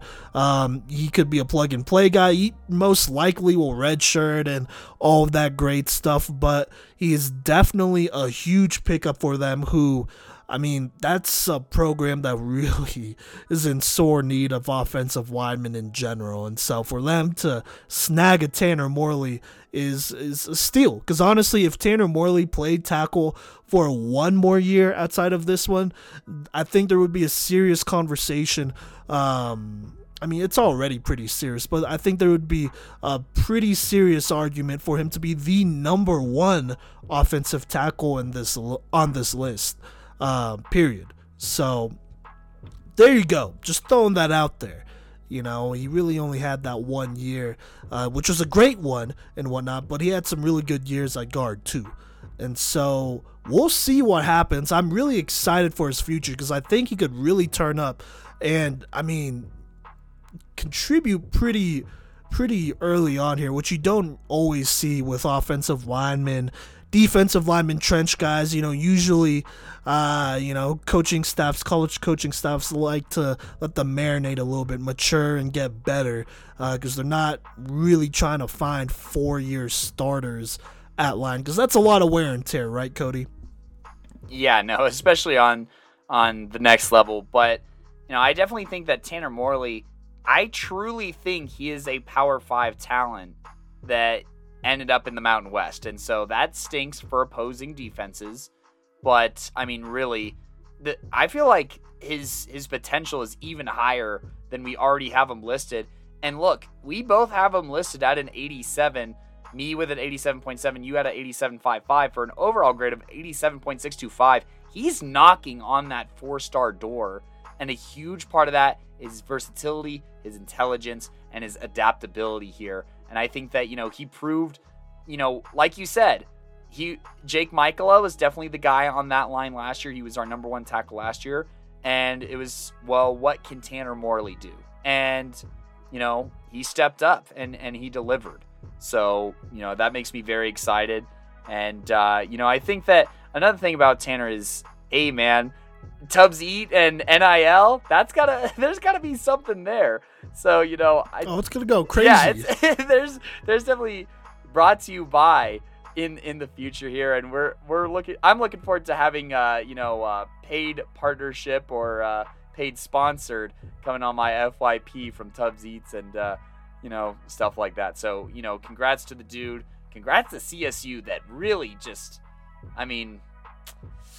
this might be one of the few great offensive linemen from the state that they get for a while. So that's other news. But huge congrats to both parties on what I think is going to be massively successful. And I think that there's a very, very bright future ahead for Mr. Morley here. And we're excited to support him as well. In any way we can. But also, I'm just throwing this out there. I think, maybe I can't throw this out there. You got to beat him first. But if CSU ever beats CU, I'm definitely expecting him to eat a whole buffalo. Or, well, maybe not a whole a buffalo. Bison burger? Because they're, endangered. But, you gotta do something buffalo meat related. Pause. So, Yeah. Let's go ahead and talk you gotta about... beat him, though. You can't just be eating it and then get blown out by 50, which we'll see what happens, I guess. But, you gotta do something like that. I think the fans would love it. I would watch it and repost it and like it. Follow Tub Eats and Tanner Morley on TikTok. I guess you could follow him on Instagram, too. But we'll have all of them tagged. So, Cody, what do you think about that idea before I talk about our honorable mentions? You doing a little too much. But how's no, that too? No, you got no. That's applicable. What do you mean? No. The idea is good. You know what I mean.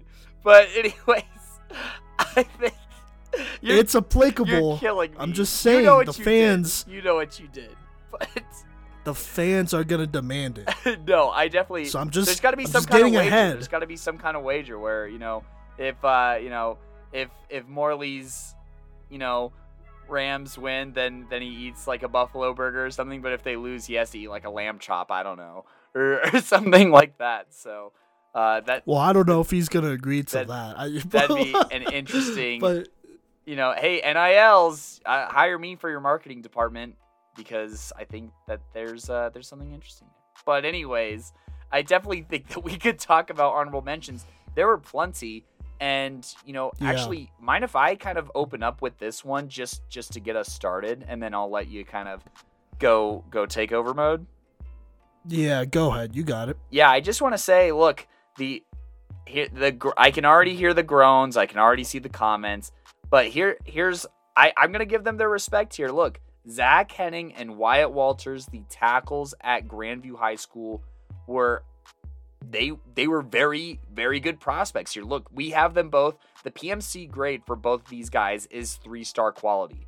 Okay, look. And so, Zach Henning, he is, by Rivals rated as a 3-star guy. I'm not sure if Wyatt Walters is, but regardless, both these guys are very talented. They both do some things similarly and some things they do a little bit different. Some things, Zach does well. Some things Wyatt does better. And, at the end of the day, look, I got to see them, and I talked a lot about them on, the episode where I went to the Grandview versus Eagle Crest game where they really did dominate. And, Grandview ran silly over this Raptors defense, and, these guys looked super dominant. Look, Coach V was like, hey, watch the Creek film, and, there are flashes of, them holding their own against one of the best, well, actually the best, edge rusher duo and the best defensive line unit in the state of Colorado. And so, I do want to give them their respect here. I already know people will be like, oh, you hate Grandview, you hate... No, we don't hate anybody here, all right? It's just how the grades fell out. And look, Grandview's success is highly attributed to having 2 3-star D1 guys on both ends here. That's... on both ends of the line is what I'm trying to say here.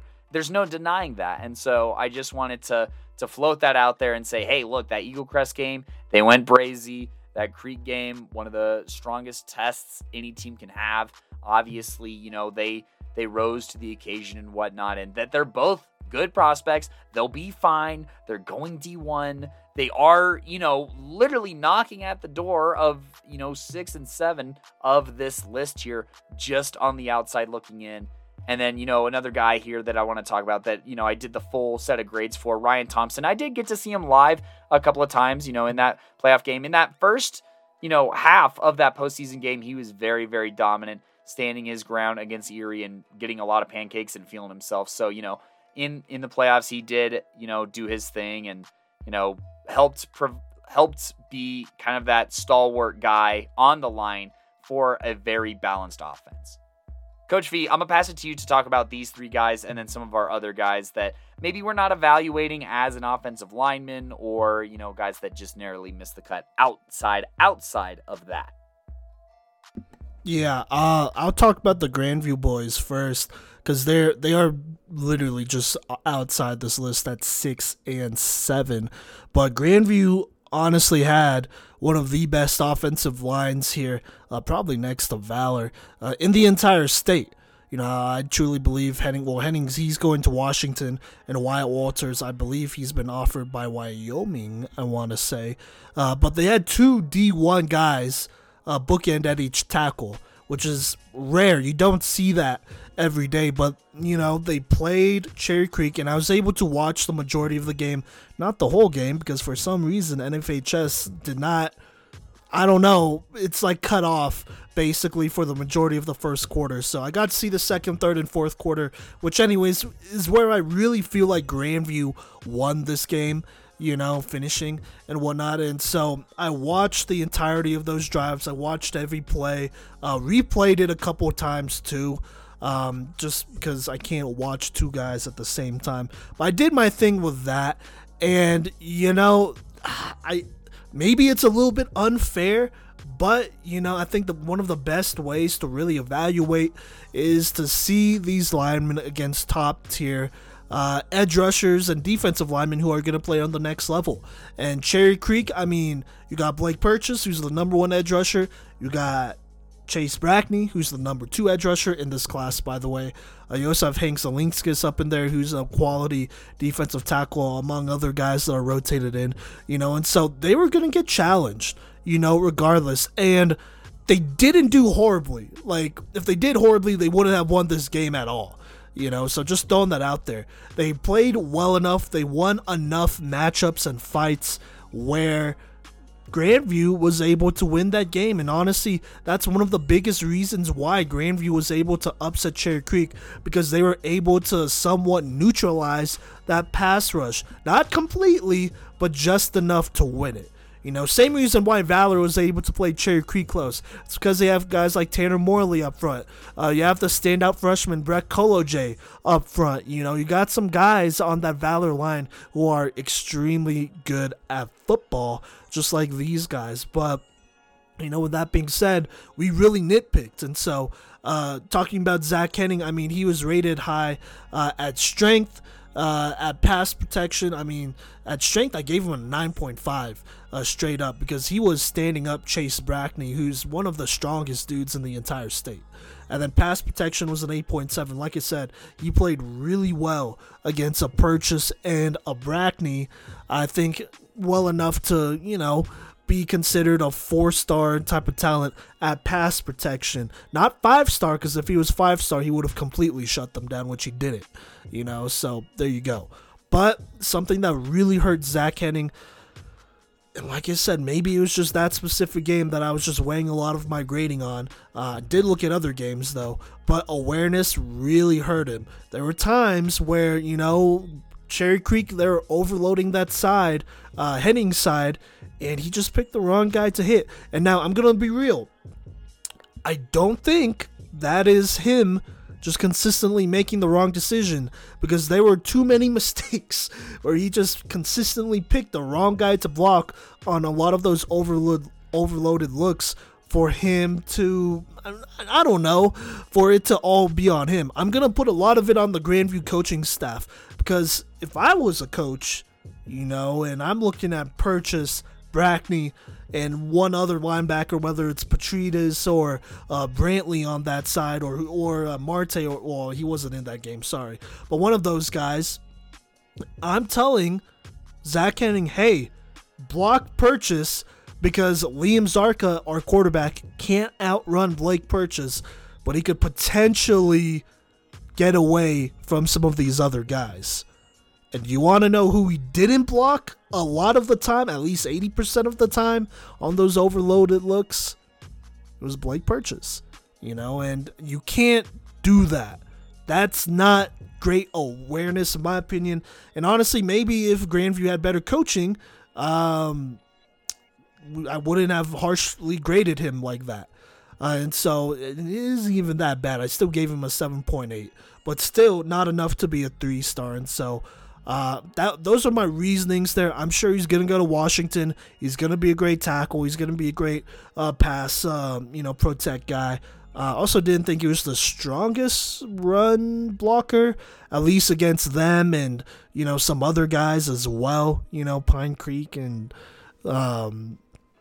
How come I'm like totally blanking out? All the other 5A teams they played, we saw Grandview play a number of times this year and last year. Saw them against Arapahoe, who had a lot of great pass rushers there. So there you go. And then Wyatt Walters, I think he's really underrated. I feel like he's a little bit more versatile than Henning. I actually have him a little bit rated a little bit higher than Henning because of his versatility. I also think he's just naturally a little bit faster, more agile.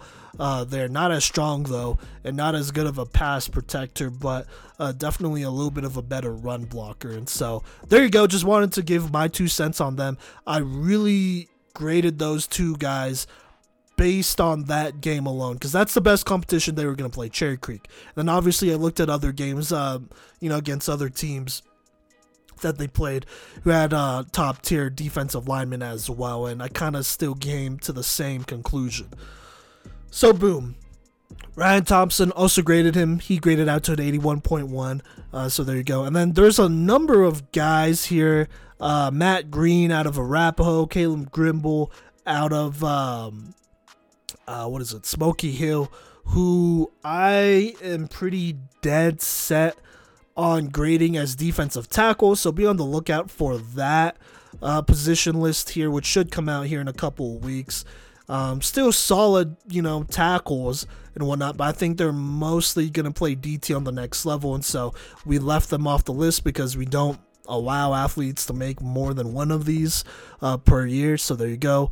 Also looked at Logan Gilmore, Nathan Geiger out of Thunder Ridge, watched him a lot. There was also Caden Becker out of lineman. Sadly, he doesn't have a lot of lineman film, but it is what it is. So there you go. And those were just a few names to list here. The rest, you could either look at interior linemen, we labeled them as that, or we looked at and we just felt like they didn't quite make the cut. But like I said, every year we've done this, there have always been D1 Power 5 guys who were on the outside looking in. And I think this year there's a lot of guys who are like group of 5 and FCS type of players, but they are definitely they have Power 5 potential. They're still playing on the D1 level, but they're just slightly overlooked. Is that fair to say, Cody? Yes. Look, we already had quite the back and forth as far as deciding, Woodward or something. But, when given the chance to assess guys to be D tackles, I feel like it's a similar kind of draw where it's there's going to be more guys that play D end, or there's going to be, whoever's big is going to be put on the offensive line more or less. And so it's similar where it's everyone wants to catch touchdowns, so all these people play wide receiver when they could be evaluated as defensive backs, maybe should play more defensive back and whatnot. So I think that you could see that same kind of offensive glamour compared to the defensive. It's a little different in the trenches because I feel like almost no matter where you are in the trenches, it's a little less glamorous. But, I feel like it's a similar kind of drop in that sense. And, there's tons of guys here who really are very talented, and maybe they are very talented, as offensive linemen, but, with the, where's the needs, right, on the next level. And so looking at them as interior defensive linemen or D tackles goes a longer way. Yeah, no, absolutely. So, there you go. But that's just how the cookie crumbles sometimes. Regardless, this next player was someone who's going to make our list either way, and we've kind of known this for a while. He was probably going to be a top 2 or 3 guy, and he definitely lived up to expectations this year. Cody, do you want to talk about our number 1 player here? Oh, you want me to intro this guy? Or was I supposed to? I could do it. All right, go ahead. This player is, well, for me, the second highest rated player so far in PMC history. And he's also tied with Coach V, making him the second highest overall rated prospect in PMC history. And that is Rocky Mountain's very own Ethan Thomason, the BYU commit. Shout out to Sean Kidd, our guy who's now over at Mesa, who put us onto him pretty early. I remember one of the first times that we talked to Sean, he said, hey man, there's a tackle at Rocky Mountain. Get eyes on him. He's going to be big time. And that is true in both the literal, in the recruiting sense, in the prospect sense, but in the literal sense, this 6'8", 325-pound mountain of a dude here. Look, I give his size a 9.8. I feel like there's not a lot to dislike about that size. And, this is the highest grade I think I've given anybody in a single category. But it's like, you can't argue. I mean, you can look at it a little bit differently, for sure. But I feel like, what more could you potentially want from size? And, he's got that. But let's talk about the skill that he has at this size. I mean, he's just super athletic and, somebody who, has played multiple sports. And I think that is a part of it. But, look, at obviously 6'8", 325 pounds, you'd think that strength is an obvious thing here. But, I mean, it's the way that he overpowers people strength-wise. He's somebody who I have seen block 4 dudes on one play. 4 dudes on one play. And, whether that's literally driving one guy into 2 other guys like it's a bowling ball and some pins, look, that's strength. I don't care that, oh, he's so much bigger than them. No. It's what is he doing? He's using a defensive end as a battering ram to take out 2 linebackers. That is still impressive. I don't care because, you add up those 3 guys and you start to get to, where Ethan Thomason is weight-wise, probably even more weight, and he's still just mushing it around like it's a sled. You know what I mean? And, yeah, I think I'm just going to climb up here. I'm going to climb up from here. So, normally I start at the top, work my way down through the categories. We started from the bottom, and we're going to climb to the top just like Ethan did here. And so, agility-wise, footwork-wise, he is an absurd athlete. And, from junior to senior year, he took massive strides in just maneuvering the field very, very well. 8.9 in agility, 8.9 in footwork. I think that he does a great job of driving his feet. He does a great job of maintaining. Look, he has great leverage, even at 6'8", where, he really has to get down there to get under guys' pads. He does that very, very well, and he drives them. He has quick feet to combat the edge, and I think that he, awareness-wise, climbing up this list a little bit more, this is another one of his 9.2 rated categories, is he has very knowledgeable eyes, and he recognizes blitzes before the play. He does pre-snap recognition, and he, gets there better. And I would say that that is something that wasn't necessarily a strength for him in his junior year film that he definitely worked on. He has a very impressive kick step, and it's very precise when he does have to use it. So that's talking about that footwork, but his awareness. Look, I've seen him pick up cornerback blitzes. I've seen him pick up stunts correctly where, he blocks. Maybe that edge guy is running a stunt towards that guard. And so he gives him a good shove to that guard just in time to recognize that that tackle is coming out to him and then pancakes him as well. So he can dominate multiple players at a time at the point of attack. Not only is he recognizing that, but he's getting that quick snap off the line here. His reaction time for me is at a 9.2. He fires off the line very, very quickly. He gets his hands shot out of a cannon and, at least gets them up for that very first hit, that first push, that first contact. And, when you're 6'8", 325, that first contact can go a very long way for you there. So, I've seen him block 2 guys at once in pass coverage, or in pass protection, I mean. And, his pass pro is rated at a 9 here between his footwork, his reaction time, and, just his dominance here. Look, nobody pushes Ethan Thomason, not in his film, not in this state.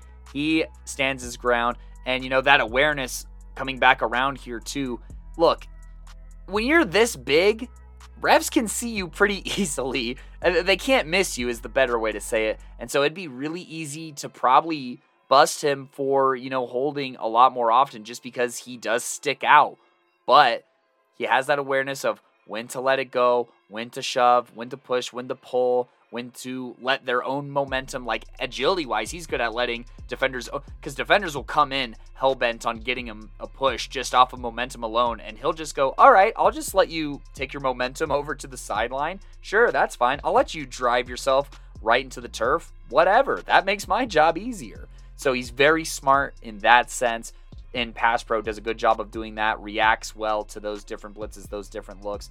Run blocking-wise, he's dominant. He does a good job of getting to the next level. And, this is so wrong to be laughing at this, but anytime I saw a player getting combo blocked by the guard and Thomason, I was like, why? Why?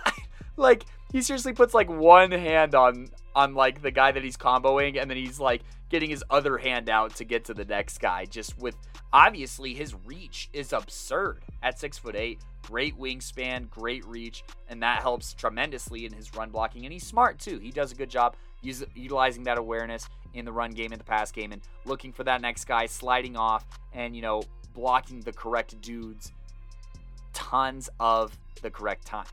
Now for his lower rated categories here, I would say probably his biggest weaknesses here is his hand fighting and his versatility.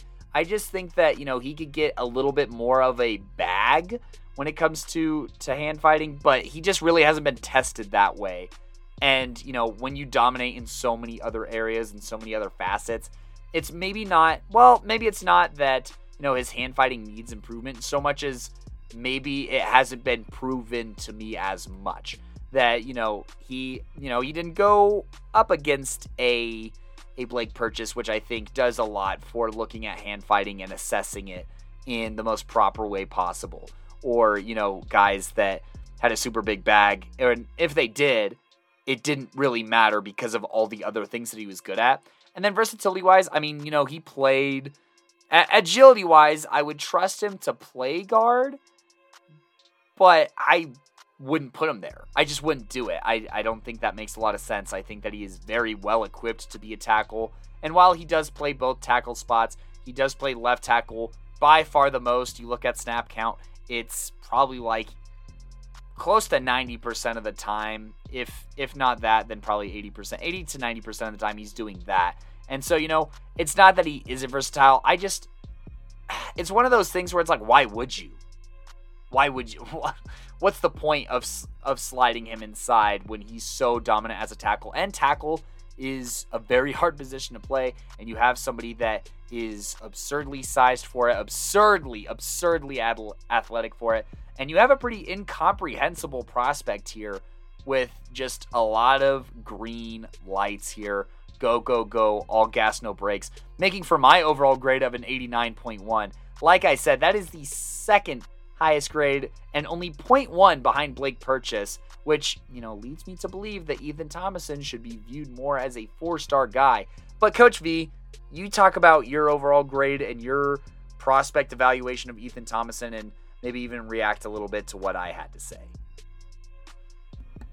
Yeah, no, for sure. So, well, let's just hop to the grades here. Let me just start there. So, versatility gave him an 8.5, hand fighting 8.6, pass protection 9, run blocking is an 8.25, but then I gave him his reaction time, awareness, and footwork, all 9s. Agility 8.8, strength 9.2, and size gave him a 9.5 here. And I'll explain that right now, actually. So, talking about his highest grades, size 9.5, strength 9.2.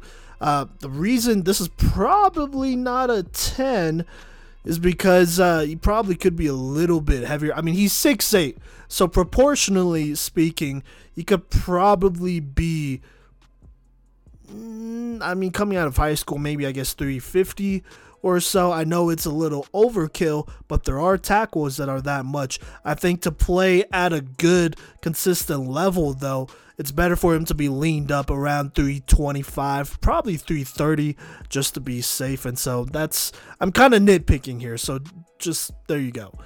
Same. I don't know if I'll ever give a player a 10 at any skill position coming out of high school.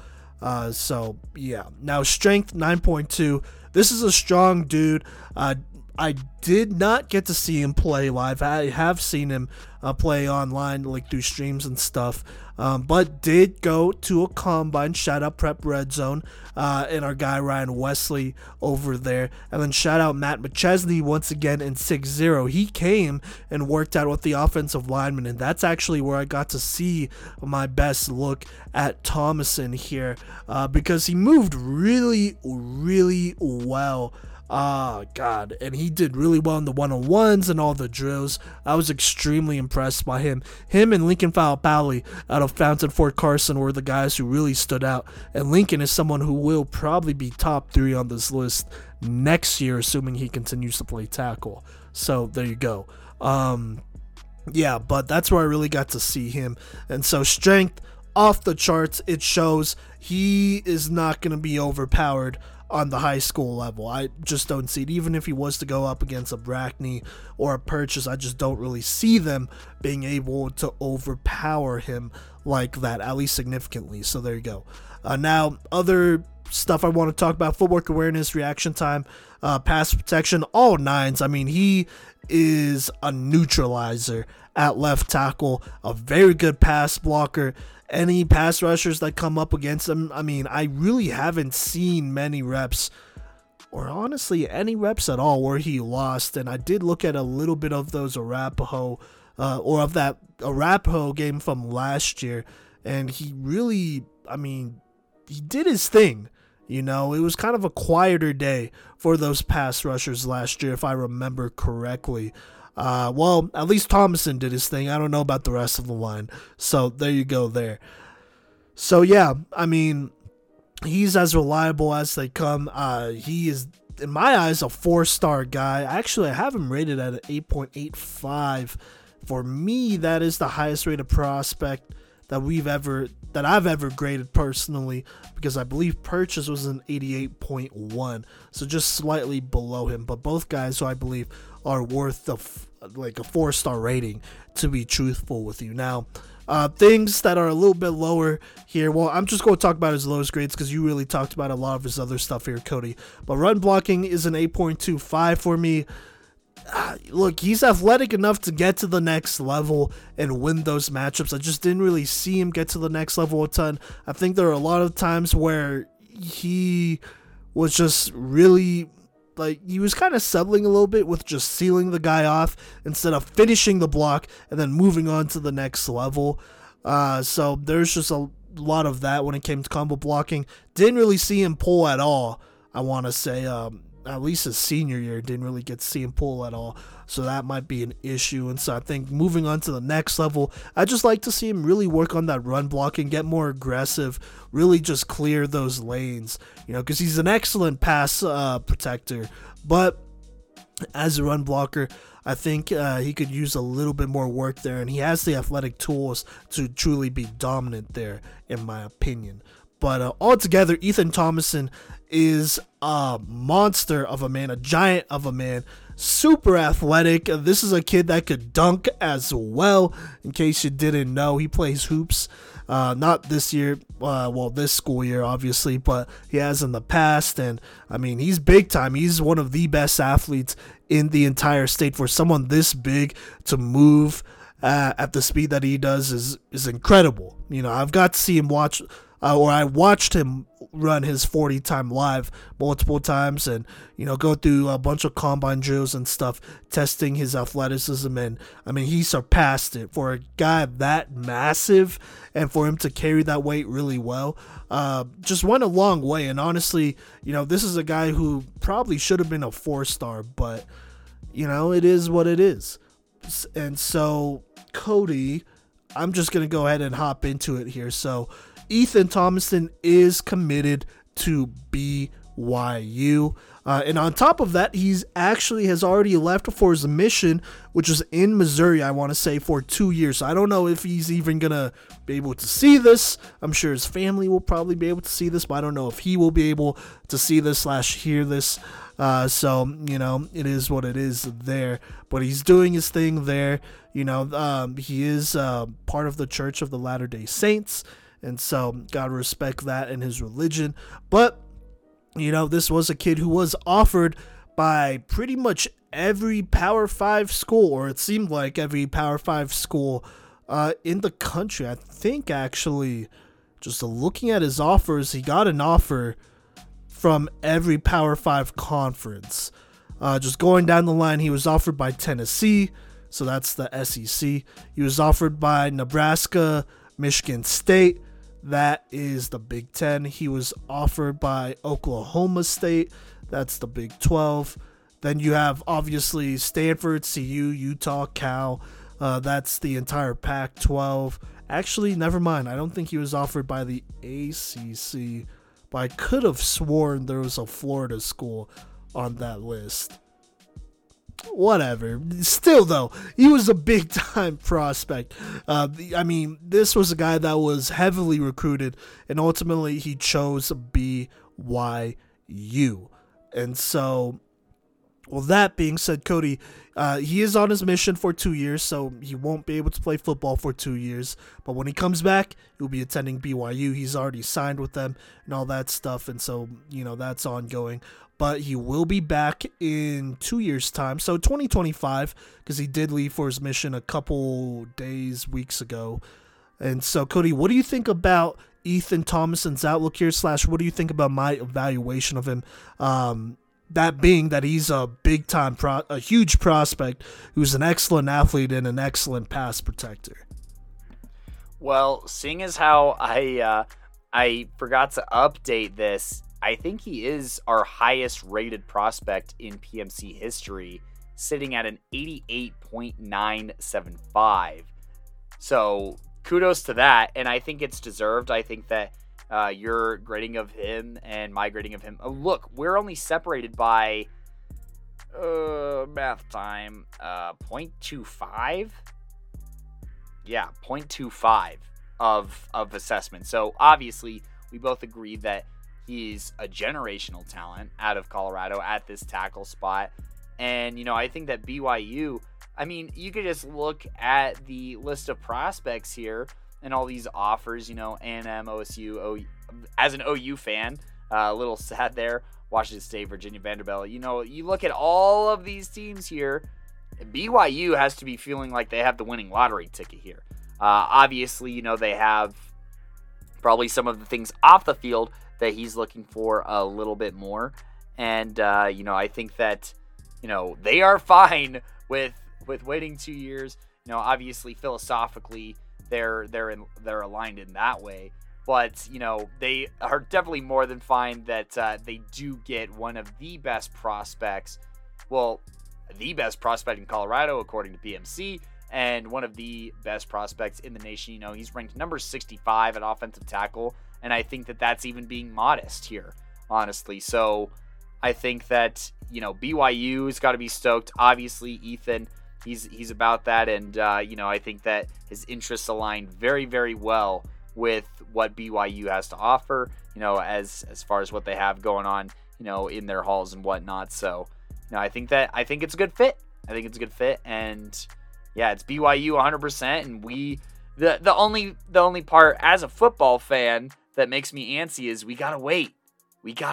But we've had to wait for prospects to get their time before, and as long as he stays on it, at least physically, and keeps that build going for him, which I think he will, and I think he's done a good job of working towards that build. That there's going to be a beast at Brigham Young. So. Yeah, no, for sure. We're gonna probably have to wait for all of these linemen to play anyways. So there you go there. It's just a little bit more time, but if anybody knows how to handle that situation, that's BYU. And it's not like they're a bad school either. That's a school that is in talks with joining a Power 5 program, if I'm not mistaken. I feel like they are always in talks. And so, who knows, maybe he'll be playing in the Big 12 or Pac-12 or whatever it's called when the time comes. But for now, we obviously wish him all the best. Look, he is very well deserving of this grade. He is an athletic freak. You got prospects who are highly skilled, a lot of credit to them. You got prospects who are athletic freaks. And then you got guys who are the perfect blend of both. And that's really what Ethan Thomason is. I mean, just the technique. I mean, he's not really raw there and whatnot. I mean, he's pretty sound. And, for him at 6'8", 325 pounds to be doing what he does is honestly elite. And, I am going to criticize just a little bit. He is a little bit too tall to be kicked inside or out. He almost really has to play tackle. And just by comparison, I mean, guys who are 6'7", 6'8", if you look it up, and just look at the NFL and whatnot, because I think that's the best way to look at this, there aren't really anybody on the offensive side of the football who are 6'7", 6'8", that don't play either tight end or offensive tackle. That's just kind of what you have to do. I think there's only one guy who really, gets kicked inside, and that's Andres Pete, the New Orleans Saints tackle / guard, but he was drafted as a tackle though. And so all the other guys who are 6'7", 6'8", 6'9", whatever they're for sure tackles. And so that does kind of limit just a little bit his versatility. But that's okay. He does it at a very high level. He's a great player. I mean, for someone to be that tall and big is special, and you just don't see that really. I mean, we're talking NFL talent that we are comparing him to, because that gives us the most accurate representation of where he really is at coming out of high school right now. Right, Cody? Yeah, absolutely. And yeah, I think you worded it more eloquently, that he is just a little too tall to to try and squeeze inside here. And obviously from a prospect standpoint, why would I feel like finding a tackle like Ethan Thomason is crazy. So keep repping him at tackle for that future. Yeah, no, for sure. And plus you want a guy who has really good reach as well. I mean, you look at guys like Jordan Mailata, who's 6'8", Taylor Lewan, who's up there. I mean, they have really long reaches, and that works to their advantage. And so you rather have those guys go up against your edge rushers than, defensive tackles who are 6'1". So you know what I mean by that. So there you go. But just to review though, our top 5 class of 23 offensive tackles here in the state of Colorado is at number 5, Noah Atherton out of Longmont, the South Dakota State commit. At number 4, we have Evergreen's Russ Woodward, the Army commit. At number 3, we have Jack Rons out of Dakota Ridge. Not committed anywhere yet, but offered by Valpo. Offer him now. Right now. Yeah, definitely somebody who's going to shoot up some boards here. And then at number 2, we have Valor Christian's Tanner Morley. Tubbeats, the CSU commit. And then at number 1, we got the Rocky Mountain BYU commit, Ethan Thomason. An absolute beast. So, boom. There you go. All right, that's another one basically here in the books. Like we've been saying, offensive line is always hard to gauge. Look, Colorado puts out some great offensive linemen. Those are arguably the best prospects year in, year out that we put out. We know why, we said it at the beginning and here at the end. Shout out McChesney. He does a lot for the offensive line talent here. It's not just dudes who are big, because there's a bunch of dudes who are big and athletic. It's dudes who are big, athletic, and skilled. That's what matters. That's the product that Colorado consistently puts out year in, year out. So there you go. Right, Cody? Is there anything else you want to add on here before I close this thing up here? No, I agree with that. It's fun watching these guys go D1. It's always good. Colorado, putting our names in the hat there and getting some respect that way via these dogs here. And I mean, geez, Ethan Thomason really plays for a school called Rocky Mountain when he's like a whole mountain himself, bro. Like, that's just Ethan Front Range Thomason, man. That's what they got to be calling him once he gets out there to BYU. But you go ahead and wrap it up. Yeah, no, absolutely.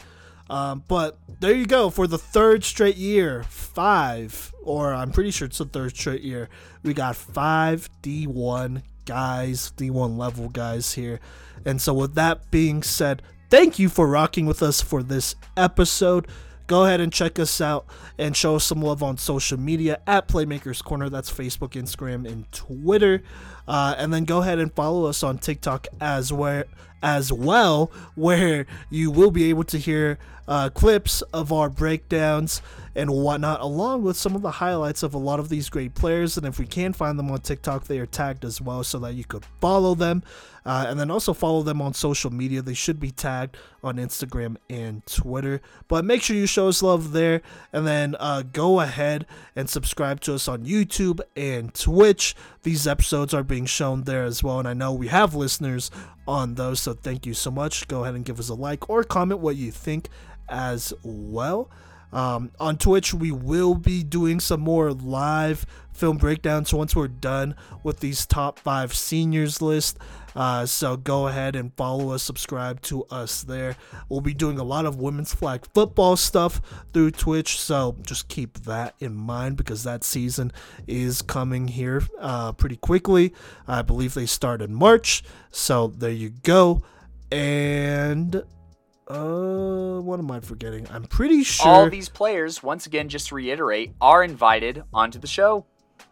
Yes, we'd love to have you on, talk with you about what you're doing, how high school was, what you think about our evaluation, what you're looking forward to, all that great stuff.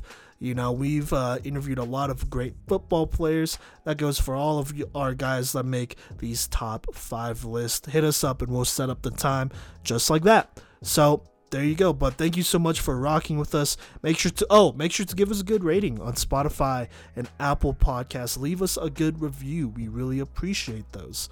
But with that being said, I have been one of your co-hosts, Simon Voyanos, aka Coach V. And I've been your other co-host, Cody Stoffer.